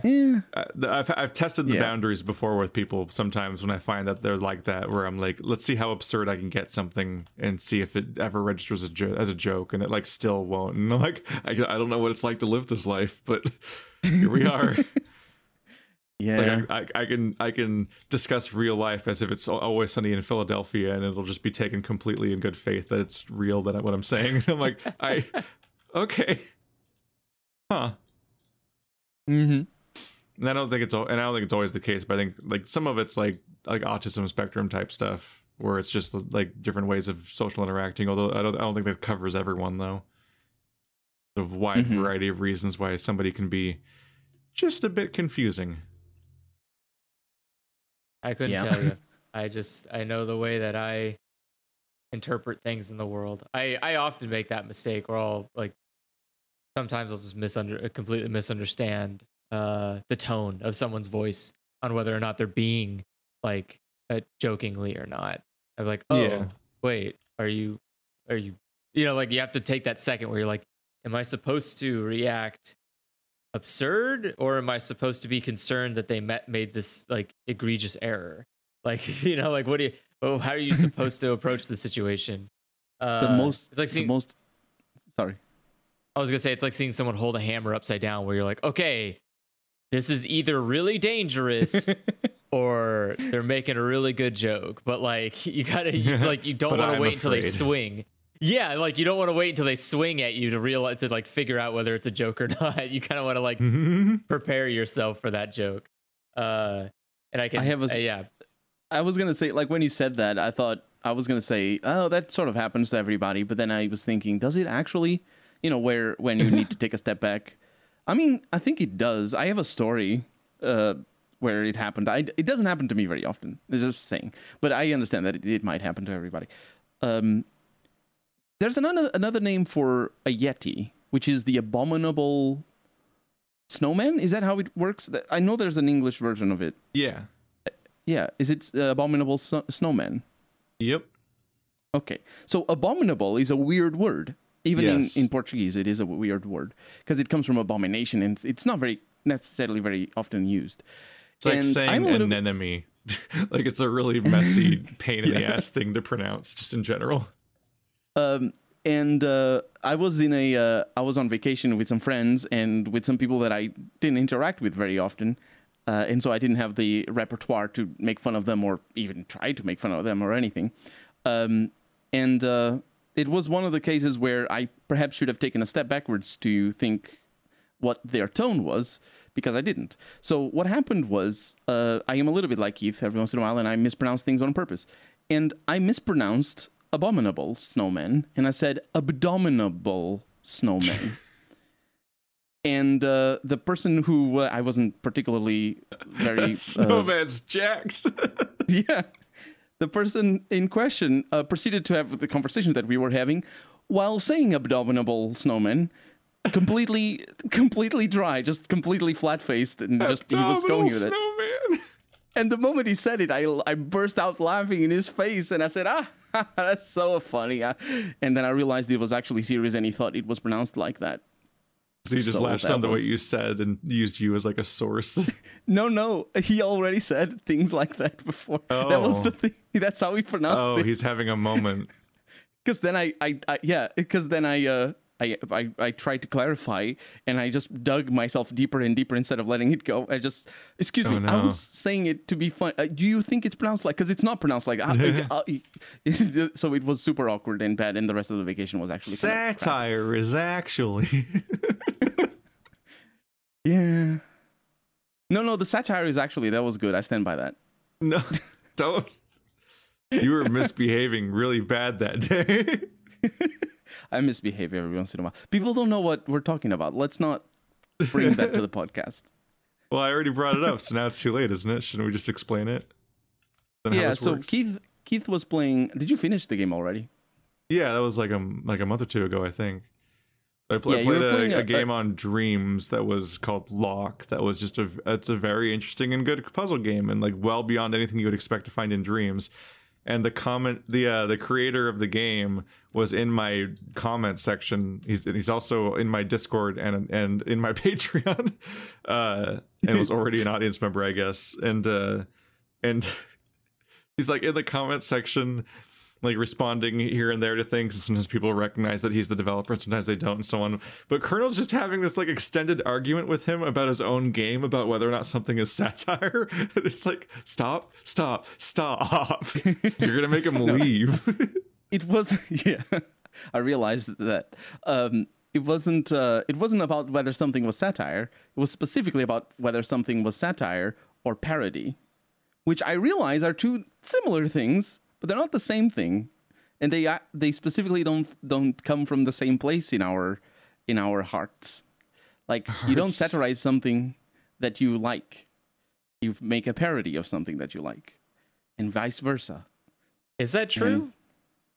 Yeah, I realize, like, I know there are similar words, and I know, like, in day-to-day language we can say whatever, it's fine. You can satirize something that you like, it's fine. But in literary thing, it isn't. Like, that's not where it is. Parody is an exaggeration it's like a caricature in the sense that you're just trying to make it seem silly or just go beyond the scope of anything that's reasonable, and it's funny because of that. Whereas satire, it's funny because you're exposing the flaws of something. Like, you don't make satire without a point. You know what I mean? Like, your satire always has a meaning. It's not that I was speaking on that I didn't know it was the creator of the game when I made the comments. But I was speaking on the commenter on the creator of the game. Okay, I'll say it outright. I was speaking on the creator of the game because he said it was satire, and I was like, aha! Technically, it's not. It's whatever. So that happened. I still stand by it, though, because I was technically correct. I shouldn't have done it. I shouldn't have done it. It wasn't the first time I did something like that in Keith's comment section. Technically correct. The best kind of correct. Oh. You could say it was a calculated risk. My maths just suck. I like that one. It sounds like real math. Yeah, I don't know. Comedy's weird. Comedy is sounds very general to say that, but yeah, like satire and trying to, what's the word I'm looking for? Trying to sometimes to navigate through comedy can be a challenging task, especially with what we were talking about before, like a different language barrier. Trying to find out like what is when someone's being like you said, like being satirical, or if they're just being a parody. I feel like sometimes that could be a little bit harder to navigate through. Yeah. Depending on your like level of understanding of local language. That too. But yeah. I don't know. It didn't help to me that I when I made that comment, I had only heard Keith's Let's Play reading the specific part that we were arguing about. So I made the comment sort of impromptu, and then I went back and listened to it again, and I tried really hard to be like, let's try to disprove my theory that this is parody and not satire. And as far as I understand things, I couldn't disprove that. I couldn't. Because for me, the distinction really comes from how free are you with satire in comparison to when you're just doing parody. Because satire, you can't really, you're not satirizing something if you go beyond the scope of what that something is. Like, imagine you pick a politician and you just have them say poo poo da da poo poo da da. That's not satire. That's a parody, but it isn't satire, right? That's a very simple thing to understand. But the reason why it isn't satire is because the politician doesn't say that. If the politician actually says something like that, or you're referencing something or something, then that is satire. Even though you're putting it in a situation where it's silly or out of it's not real, because it's fiction. You're making fun of them. But you know what I mean? Like the freedom that you have with satire is a lot less than the freedom you have with parody. You can make parody of people you don't like and you disagree. It's totally fine. It's that's why I was saying, like, in the specific example, it was about somebody who was like a hunter and just I don't remember exactly the details, but it was somebody who was talking about wildlife in a very detached and dehumanized way, which I.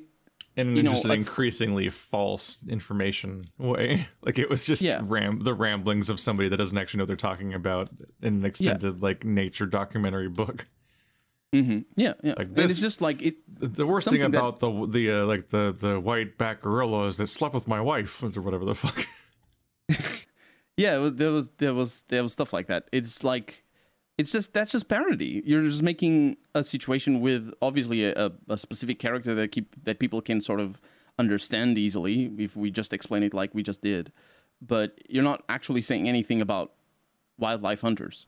As far as I can tell, and I don't really know, and it's semantics and all that, but as far as I can tell, I guess the like thing that makes parody is that you parrot the the style of the thing, essentially.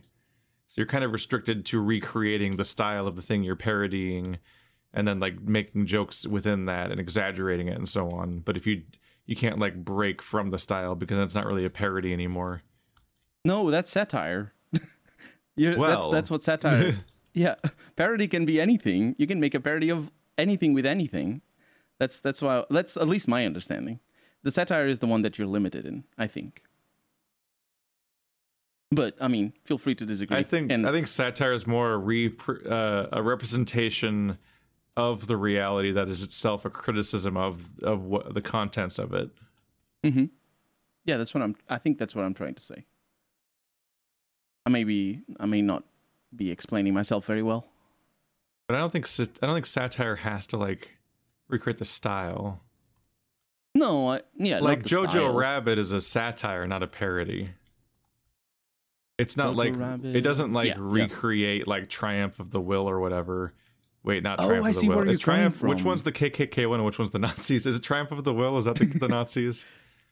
Triumph of the Will is the Nazis one. Yeah. Yeah, so like it's not recreating. It's not recreating Triumph of the Will, but funny or whatever. It's got Taika Waititi just dressed up as Hitler being a dumbass in a way that specifically satirizes several elements of fascism and Hitler himself and Nazism and so on. And it's like it's not recreating the style of anything related to the Nazis. It's just shitting on them by literally being like, hey, I'm Hitler, look what a dumbass I am, but like, with good writing. Because Jojo Rabbit was very good. So yeah, I don't think satire has to recreate the stylings of the thing that it's mocking, whereas I think parody specifically does.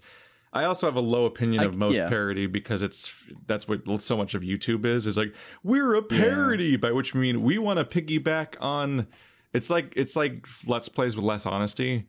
Like, because obviously, like, Let's Plays are about, like, literally using somebody else's media and then commentating on it and so on. But so much of parodies are, like, it's increasingly lowbrow comedy where, in many cases, they're just sort of recreating the very thing that they're parodying. And they're just like, you like Pokemon? We'll make our own Pokemon animation and we'll call it a parody. And he'll go poopy, poopy, fart, fart and pull out a gun, maybe. And it's like, but really the goal is just to make anything Pokemon related to get some Pokemon views. And it's like, it's like really unentertaining to me, and usually very unsophisticated in its creation. It's the kind of thing where it's like if you were just making up a thing on the fly as a funny joke that you're saying in a commentary thing, then it's one thing, but to like put so much effort into something that has so little value makes me sad. It's like watching fucking it's like Pokemon parodies on YouTube are so frequently like the equivalent of like Nostalgia Critics The Wall, where it's like, wow, this video being like a skit or an animation or something took a surprising amount of effort, and I see it had nothing to offer.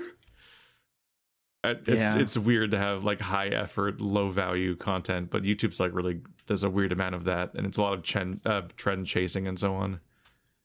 Man, can you imagine making videos about things that you don't actually have anything to say, and knowing that you're gonna get millions of people watching?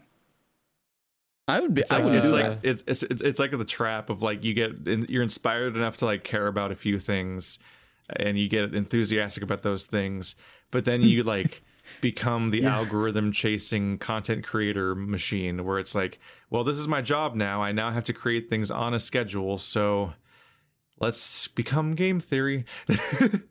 Is always one of my go-to examples, where it's like Game Theory back when he was on Game Trailers was a fairly amusing show, and it was clearly like coming from a place of love and this wacky thing, and it was like you couldn't take it seriously because it was intentionally stupid, and there was a lot of like literally self-defeating logic, like he would apply logic to worlds that literally can't have logic applied to them. So he'd be like counting the number of pixels high a Mario character is, and then comparing him to another character by counting how many pixels high he is in that game. But like those two different Mario games were not created in the idea that they'd be like consistent with each other in proportions and so on, so nothing makes sense. And like Mario actually runs at 57 kilometers per hour, and it was bullshit. It was stupid. But then it's like he broke me when fucking Suicide Squad came out, and he made like a 2-parter theory on his Film Theory channel that was like the video was just a hypothetical theory. Like, maybe hopefully next week I'll have something worth talking about. Let's find out. So the first video was just explaining a fan theory that already exists, that there are actually 3 different Jokers: the gangster one, the psychopath one, and the jokester one, because it's like the 3 different eras of the Joker in comics. And it's like, instead of being one character, what if they're canonically 3 different characters? And it's just like basically plagiarism. Like, he's just explaining an existing theory for an entire video and then padding it out to be like 10 minutes long, because that's what the videos have to be. And then it's like, sure hope I have something to talk about next week. And it's like, then Suicide Squad came out and it was terrible. And he's like, well, I guess it was that one or whatever. And it's like, this was 20 minutes. Holy shit. I'm just like, like, it was like the level of padding can be deeply frustrating. But like, there's like the algorithm chase. Like, you got to make the content every week. You got to go. Like, even channels can be bad sometimes. Like Stephanie Sterling is like, they're good videos about good things, generally speaking. But also, like, sometimes she'll just repeat the same thing 10 times until the video's long enough. Like, literally just the same sentence over and over again. I'm like, this is a 3-minute video and it's like 15 minutes long. And then here's a weird little wacky thing in the middle. That's of like a commercial rare. I saw. It's not. No, the commercials. It's not rare. It's part of the show, though. It's like, it's that sort of. But it's I'm amused by the silly things, but there's definitely, like, on a regular basis, I'm like, I literally click out of videos on a regular basis where I'm like, it's kind of funny. I get it. I get what you're saying. And you're saying it again, and I watch a lot of. I'm clicking the X now. Goodbye. I watch a lot of videos. The vast majority of videos I watch, apart from cute animals, I watch on double speed. The Jimquisition is one of the few that I watch on normal speed, and then I rewatch it after.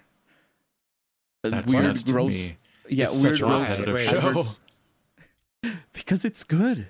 It's really good. I It's need to getting a lot watch- better as well. I think you just like the emotion, the righteousness. Yeah, the emotion is very cathartic as well. The lightning bolt from the heavens righteousness that is the emotional tone of the show. Because the actual content of the show, not only can it be a little That's repetitive episode to episode in that it's the same topics repeating because the show's been on for so long, but like sometimes the single episode will just hit the same point again and again and again, and it's like, I don't know, I'm writing like I'm 8,000 words deep into a thing, and I'm self-conscious about which parts I repeat myself on, but I'm like, is it worth repeating just to reinforce that point or remind them now that of that thing I said earlier, now that we're in a new section? But like those things, and I know because I've written one recently, like God, how long was my essay? Because I think my Zelda video is like about that long, of like the Jimquisition videos often are. So I know how long it likely was in word count, and so I can just think about like it just repeats and repeat. I wouldn't be surprised. I wonder sometimes how scripted it is, or if it's just rambling. Yeah, as far as I understand it, only the intros and outros are non-scripted. Like, at least that's what they say in the, specifically in the intros and outros when they mess up and all that. But like I think it's the tone is very different though. For one, it's a weekly show, so it's like. My Zelda video that's 13 minutes long was 2,330 words. Mm-hmm. That's surprisingly few words for how long. It all depends on how much you talk, or how fast you talk. How fast you talk. I was all grim in the Annihilation video, so it was 7,700 words for 50 something minutes. I think what happens is that, like, for example, your videos, Keith, I watch them on normal speed, except on the rewatches. But I watch on the normal speed because I literally can't process all the thoughts. A double speed, it's too much. I can't do it. So I need to process dense. it.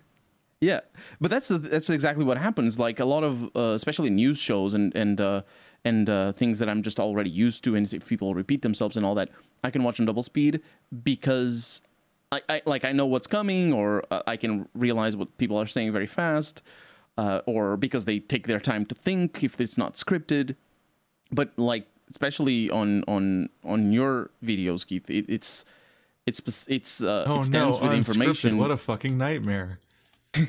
Well, like this podcast, I think podcasts are brilliant for double speed. Like we just stutter all so much and repeat ourselves and reinforce each other's points. Yeah, it's easy to go for double speed. I know you don't like double speed, but have I repeated that they were repeating themselves enough times yet? Maybe I should repeat that again. And I'm gonna repeat. I caught the point irony when I said it again. When I was like, "Hang on a minute." Is it burlesque show? Is it what I'm thinking of? That's a word. What are you thinking of? Like the style of the Jimquisition with the cabaret style, and then the staff and the hat and all that. That's because it's a spectacle. And then there's the podium, and then there's the pogs. I don't know the specifics of how the word would work necessarily. I think burlesque is outside of the context of being just an actual literal burlesque show on a stage or whatever, and even that I barely understand. But I think burlesque is like with women and yeah. It's, I don't know. I guess we'd need to ask them. The Jimquisition has definitely been increasingly intentional camp. Mm-hmm. Yeah, that's why I think it's getting better. But also, like, the themes I'm trying to think of. Oh, go for it. Sorry, the themes are getting harder and harder, like in the gaming industry, because it used to be that it was Steam Greenlight that was bad, and it was, and now it's freaking Activision, and nothing that was bad has ever gotten better. No, it's just that we didn't talk about them. You can just rewind to like 5-10-year-old episodes, and none of them have been resolved. Yes, I do that every once in a while. Resolved in like almost the entire games industry, basically. Yeah, Steam is just. No one has the time to fix it. They just have time to be upset about it. It's not time though. Like, we can't fix it. It's just that they have no profit motive to fix it. Steam. The reason why Steam stopped the Greenlight system wasn't because they thought a lot of junk games were getting through the green light is because they weren't getting enough profit out of the system, so they just allow everyone in, and Steam, like, I realize that for a normal user, the experience is very different than when you compare it to somebody like me and like us who are looking for new games. But me trying to look for new RPGs that are coming up or have just been released is literally impossible on Steam. I cannot do that. If you look up by most recently released, it isn't the most recently released. It's algorithm driven. So it's games that everybody's covering already on YouTube.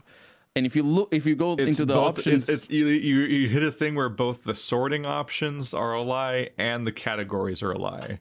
So you're like, that too. You're just like, that's just not an RPG, even by the broad definition that I'm normally mad about.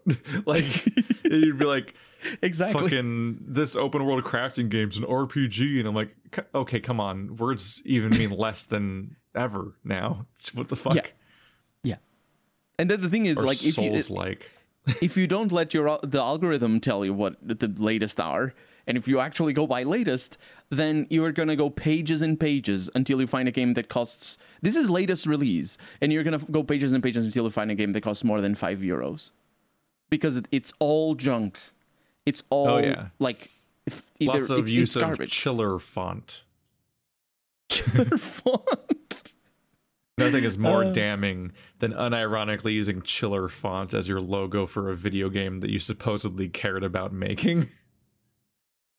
It's just such baseline embarrassing. This is the creepy font for my horror game. It looks like blood. I remember. Yeah, I remember when I used my word processor for the first time when I was 7. I found Chiller and Joker Man and Papyrus. Papyrus is still a good font. It's not even like the best. That never comes up anymore. Is it gone? No, it's not even. It's not even like the best horror font either, which is the most upsetting. Like, you can get better free horror font. Yeah, but that's the one that's built in. That's how low the effort is. Yeah, but that's what I'm saying. Is like, you're not even taking the effort to go find a good. They could check out DA font or something. Go to like Blambot. Like, Blambot has so many fonts, and a lot of them are free, and they're all amazing. Like, yeah, damn. I mean, my most used fonts besides Impact for dealing with like titles or subtitles or whatever are I think it's called Optimus Princeps, which is like, it's the Dark Souls fan font, and then Coverwatch, which is just Overwatch. I just I stick with web development fonts. The ones that everybody uses for slogans and I'm in graphic design. I don't need standardization. They're good though. I over the years text is not selectable. Over the years I've definitely grown my taste, or developed my taste, I suppose, in what fonts I like and where I like them and all that. And I've been doing sort of on my free time. I've been doing a portfolio website for a friend. We know each other very well, but we never talk about fonts because that's not what people talk about. And then I just I made him a mock-up with all the fonts and other things, and where we talked about and where he wanted and all that. And I used like modern fonts, sans serif stuff, where for the most part for legibility, and then just different widths or weights is the correct term for different parts of for different parts of the website and all that. It's just all very modern stuff, like everybody does. I'm not an amazing web designer, but I know the trends and I know how people do it, and I also do it for a living, so I know what I'm doing. But he hasn't had to think about this sort of stuff since 1998, and then he tells me that he wants to use Century Gothic for the text, and then he wants to use Gothic Bank BT, I think is what it's called, for the titles, which is just like, yes, I used that in high school. Why would you? And then I did, and then he liked it. So what can I do? What can a friend do, right? Sometimes you just have to pick your battles. Yeah. At least he had the vaccine, so that was a good thing. These are comparable things. Well, yeah. I'm trying to think of, like, going back to videos on YouTube. I'm trying to think of the Like We the used to stuff use that Destroy I watch. Earth. Was the font you started the channel with? Yeah. The fonts I usually use are I can't even remember off the top of my head what fonts I'm using by default, but I just have so many. I have like I think I have like over 2,000 fonts installed on my computer. I basically just like went and grabbed every single free font that exists in the world and just like put them into my machine. Is a great source. Yeah, like I have, like I said, I got a Blambot. I went to, I've been a Font Squirrel. I remember I bought like some of the few fonts that I bought was I bought Chevy Ray's Pixel fonts, which is like a pretty good pack of pixelated fonts, which are good for like games or making like very specific looking text font that looks digital, better than the shitty like pre-installed. I forget what they call it, what that font is. But there's one that looks more monospace like something or other. Yeah, like the terminal looking font, and it looks awful. Yeah. I hate it. It's terrible. Yeah, but this one's better. It's I just have like I don't know. Fonts are having a lot of fonts. It never hurts you, especially when you're making stuff, because like you find a use for a lot of fonts. You can find that and like especially when I make thumbnails, I try to use a lot of masking. So like what is it? Like my Spyro videos, I put dragon skin over the text so that way it looks like the Spyro logo. So what I'm saying, like part 1, it looks like it's just the same Spyro font. But like the more fonts you have, the easier you can match that kind of stuff. Or like when I try to make a meme, like it's easier to to copy someone's dialogue because I pretty much have all of those fonts that someone has access to.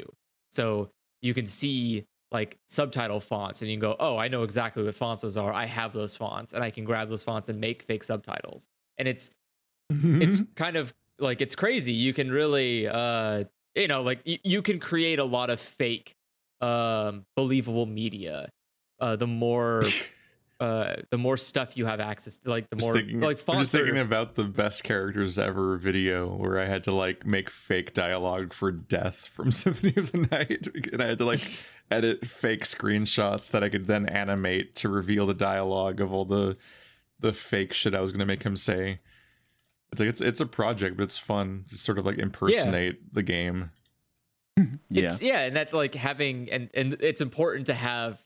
This is why you should never trust screenshots of a tweet.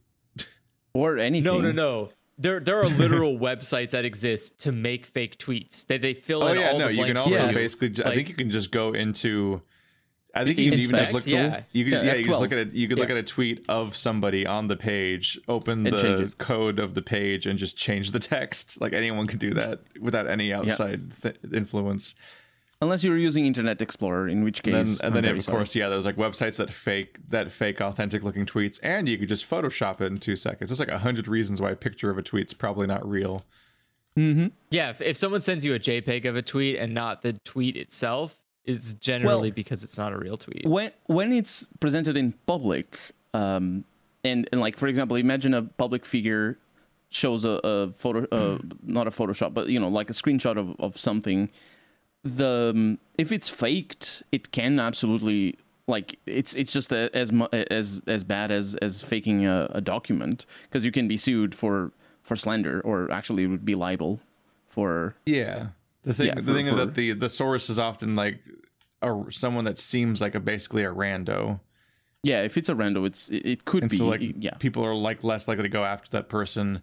But also the tweet correcting them and saying that it's fake or whatever will get buried by all of the aghast reactions to the drama and so on. And it's like Twitter's the worst website for many reasons, and that's one of them. Oh yeah. Even earlier today, I saw a screenshot of somebody having the worst take, and I just typed the Twitter handle, and the account didn't exist and never existed, and it was just there. Yeah. So it's just like, what, you're coming up with bad takes to get likes? Yes, that's why it had like 150,000 likes. And it was a bad take. I didn't like the take. I do remember that there's like that tweet compilation that was all the people that were supposedly sending death threats to J.K. Rowling for being a TERF. And when I started looking at the usernames of every single one of them, and a huge number of the accounts didn't exist. So like either they were like weirdly disproportionately not popular, like either they're weirdly disproportionately like accounts that deleted themselves in the last year or something, or they were just fabricated tweets entirely. But also like a noticeable like sleight of hand where it's like the second or third image of the compilation was a bunch of blue checkmark people, and all of their feedback basically amounted to like, shut up, stop talking, please stop, why are you like this, basically. But because some randos were doing death threats, and the person made a compilation where they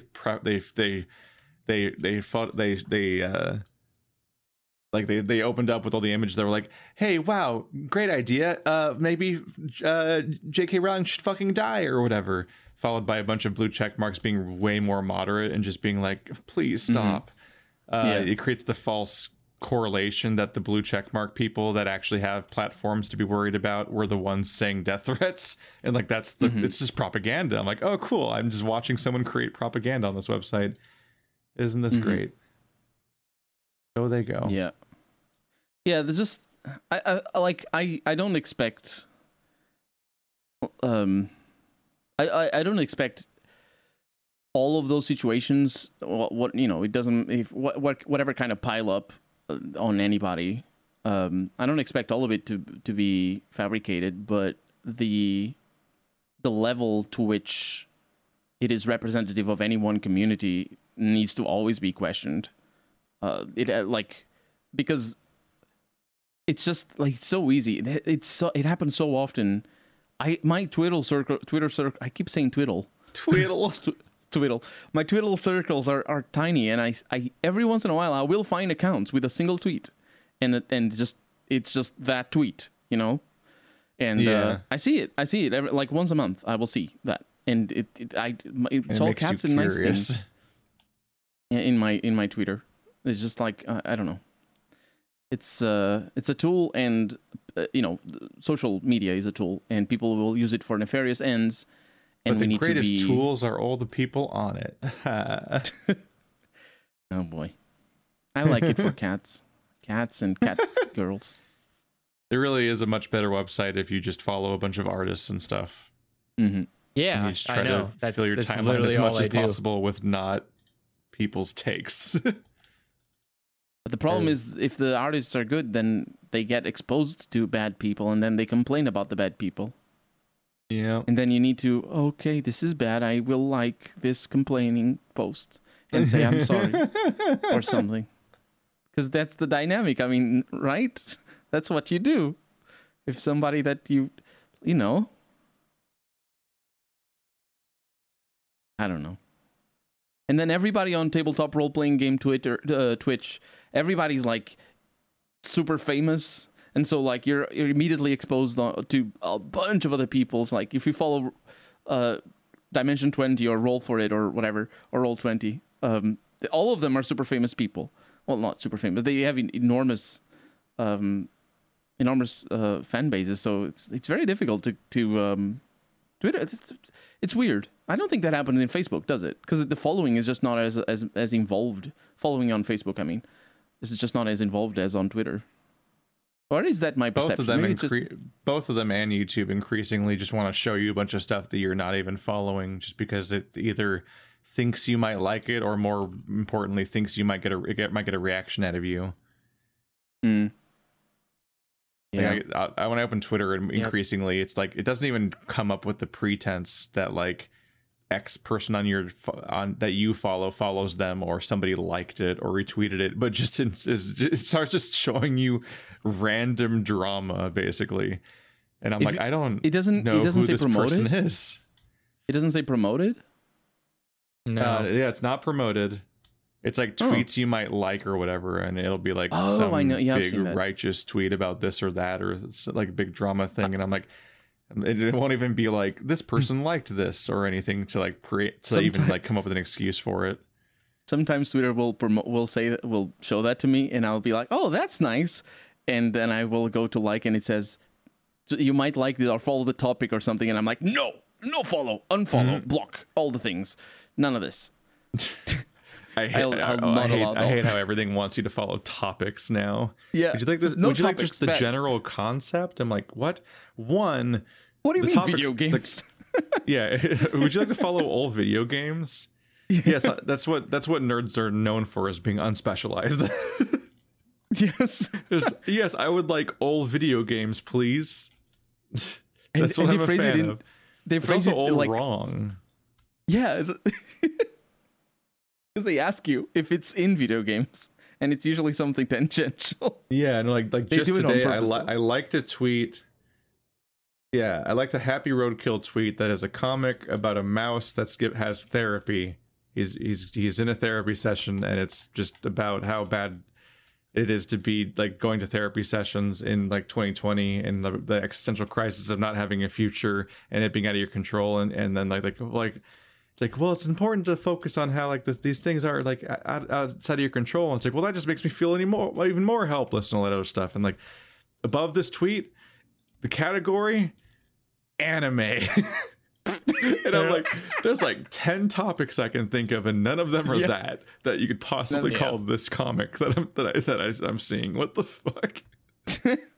Also, why do you have to show? Why does it feel the need to show me a genre for the tweet or whatever? It's from an artist I'm following. Like, you don't need to sell it to me. Just show the fucking tweet like normal, you weirdo. But they're always experimenting with how to present stuff from even the people you follow to try to make it feel more important or something.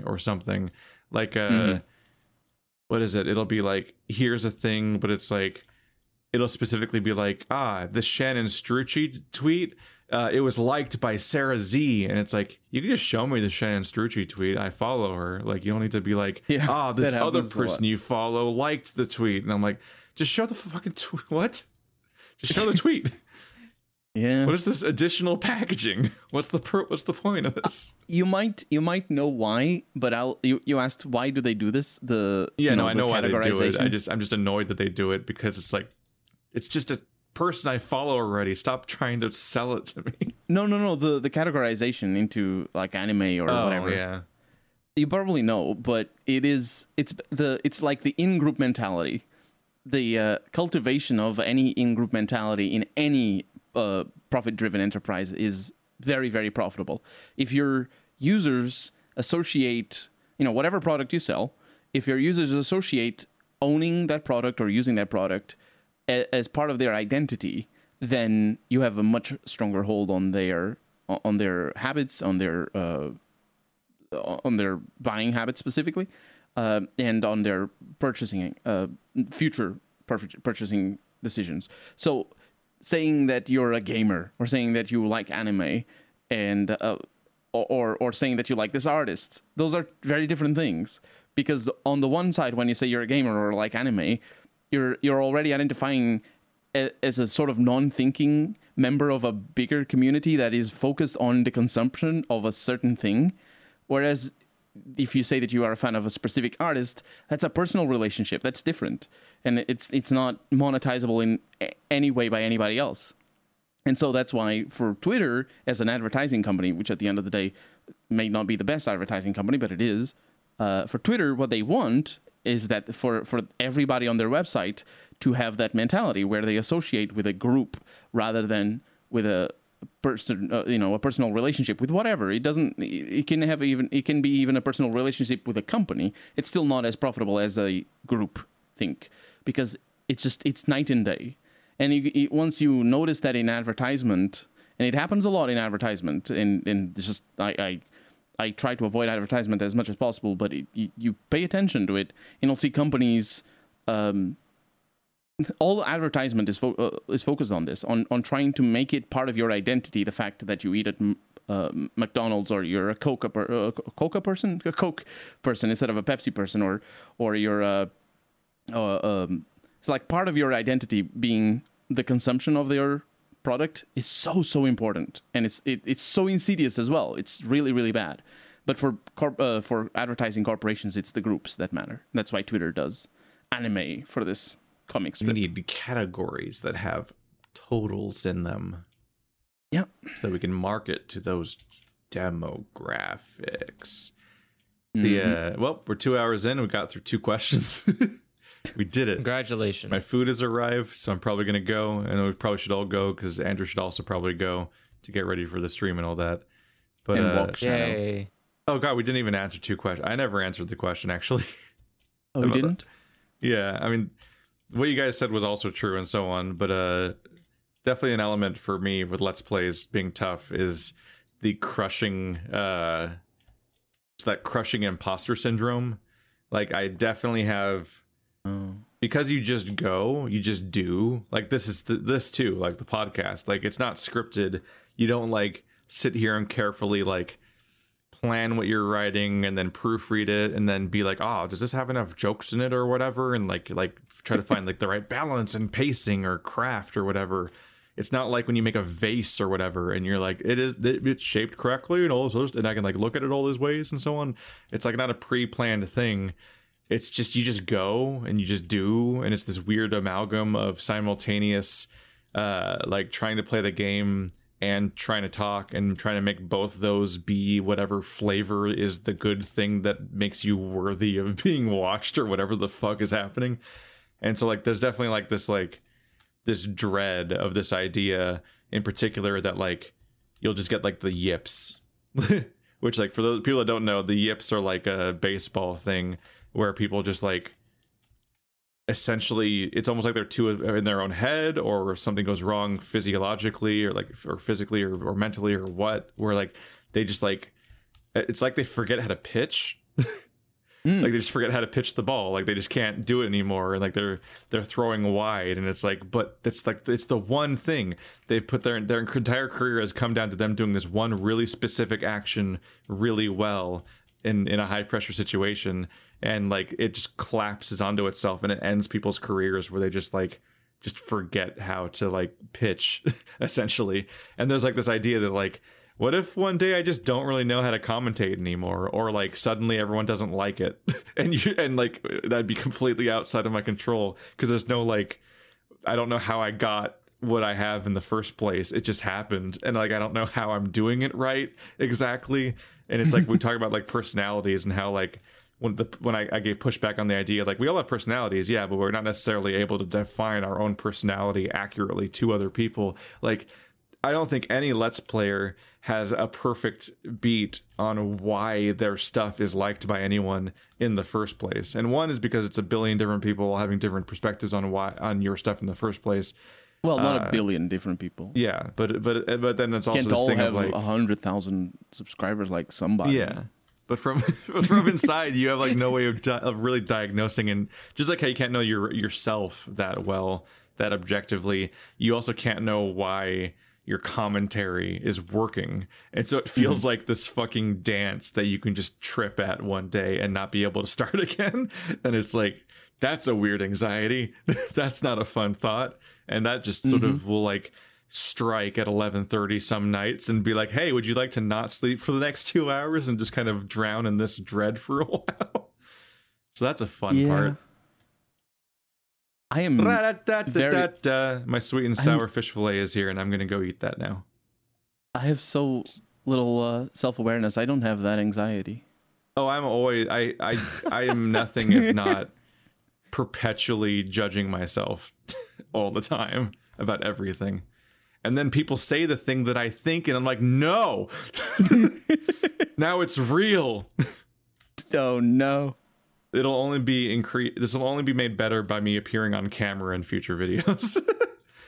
Now all of my physical insecurities can be repeated by the comments until I just collapse into myself.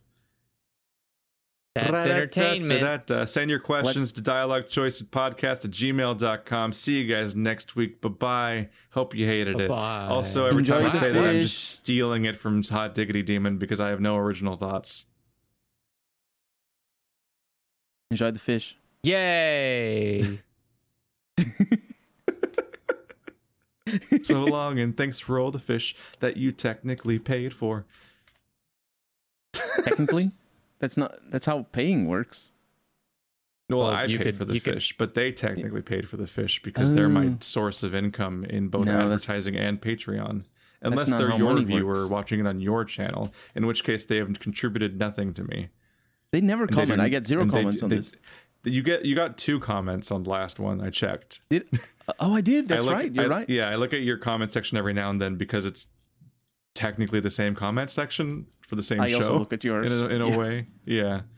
Yeah. But no, it's very rare. You have very little interaction on this podcast, so we don't That's know true. what they're thinking. It could be anything. They're judging Hey. us, but You, mostly me. Colonel viewer, comment now. Do it. Wait, I want they're 10 still comments listening? at least right now. It- yeah, we're it not didn't over tell me yet. we're- No, the podcast didn't end until just now.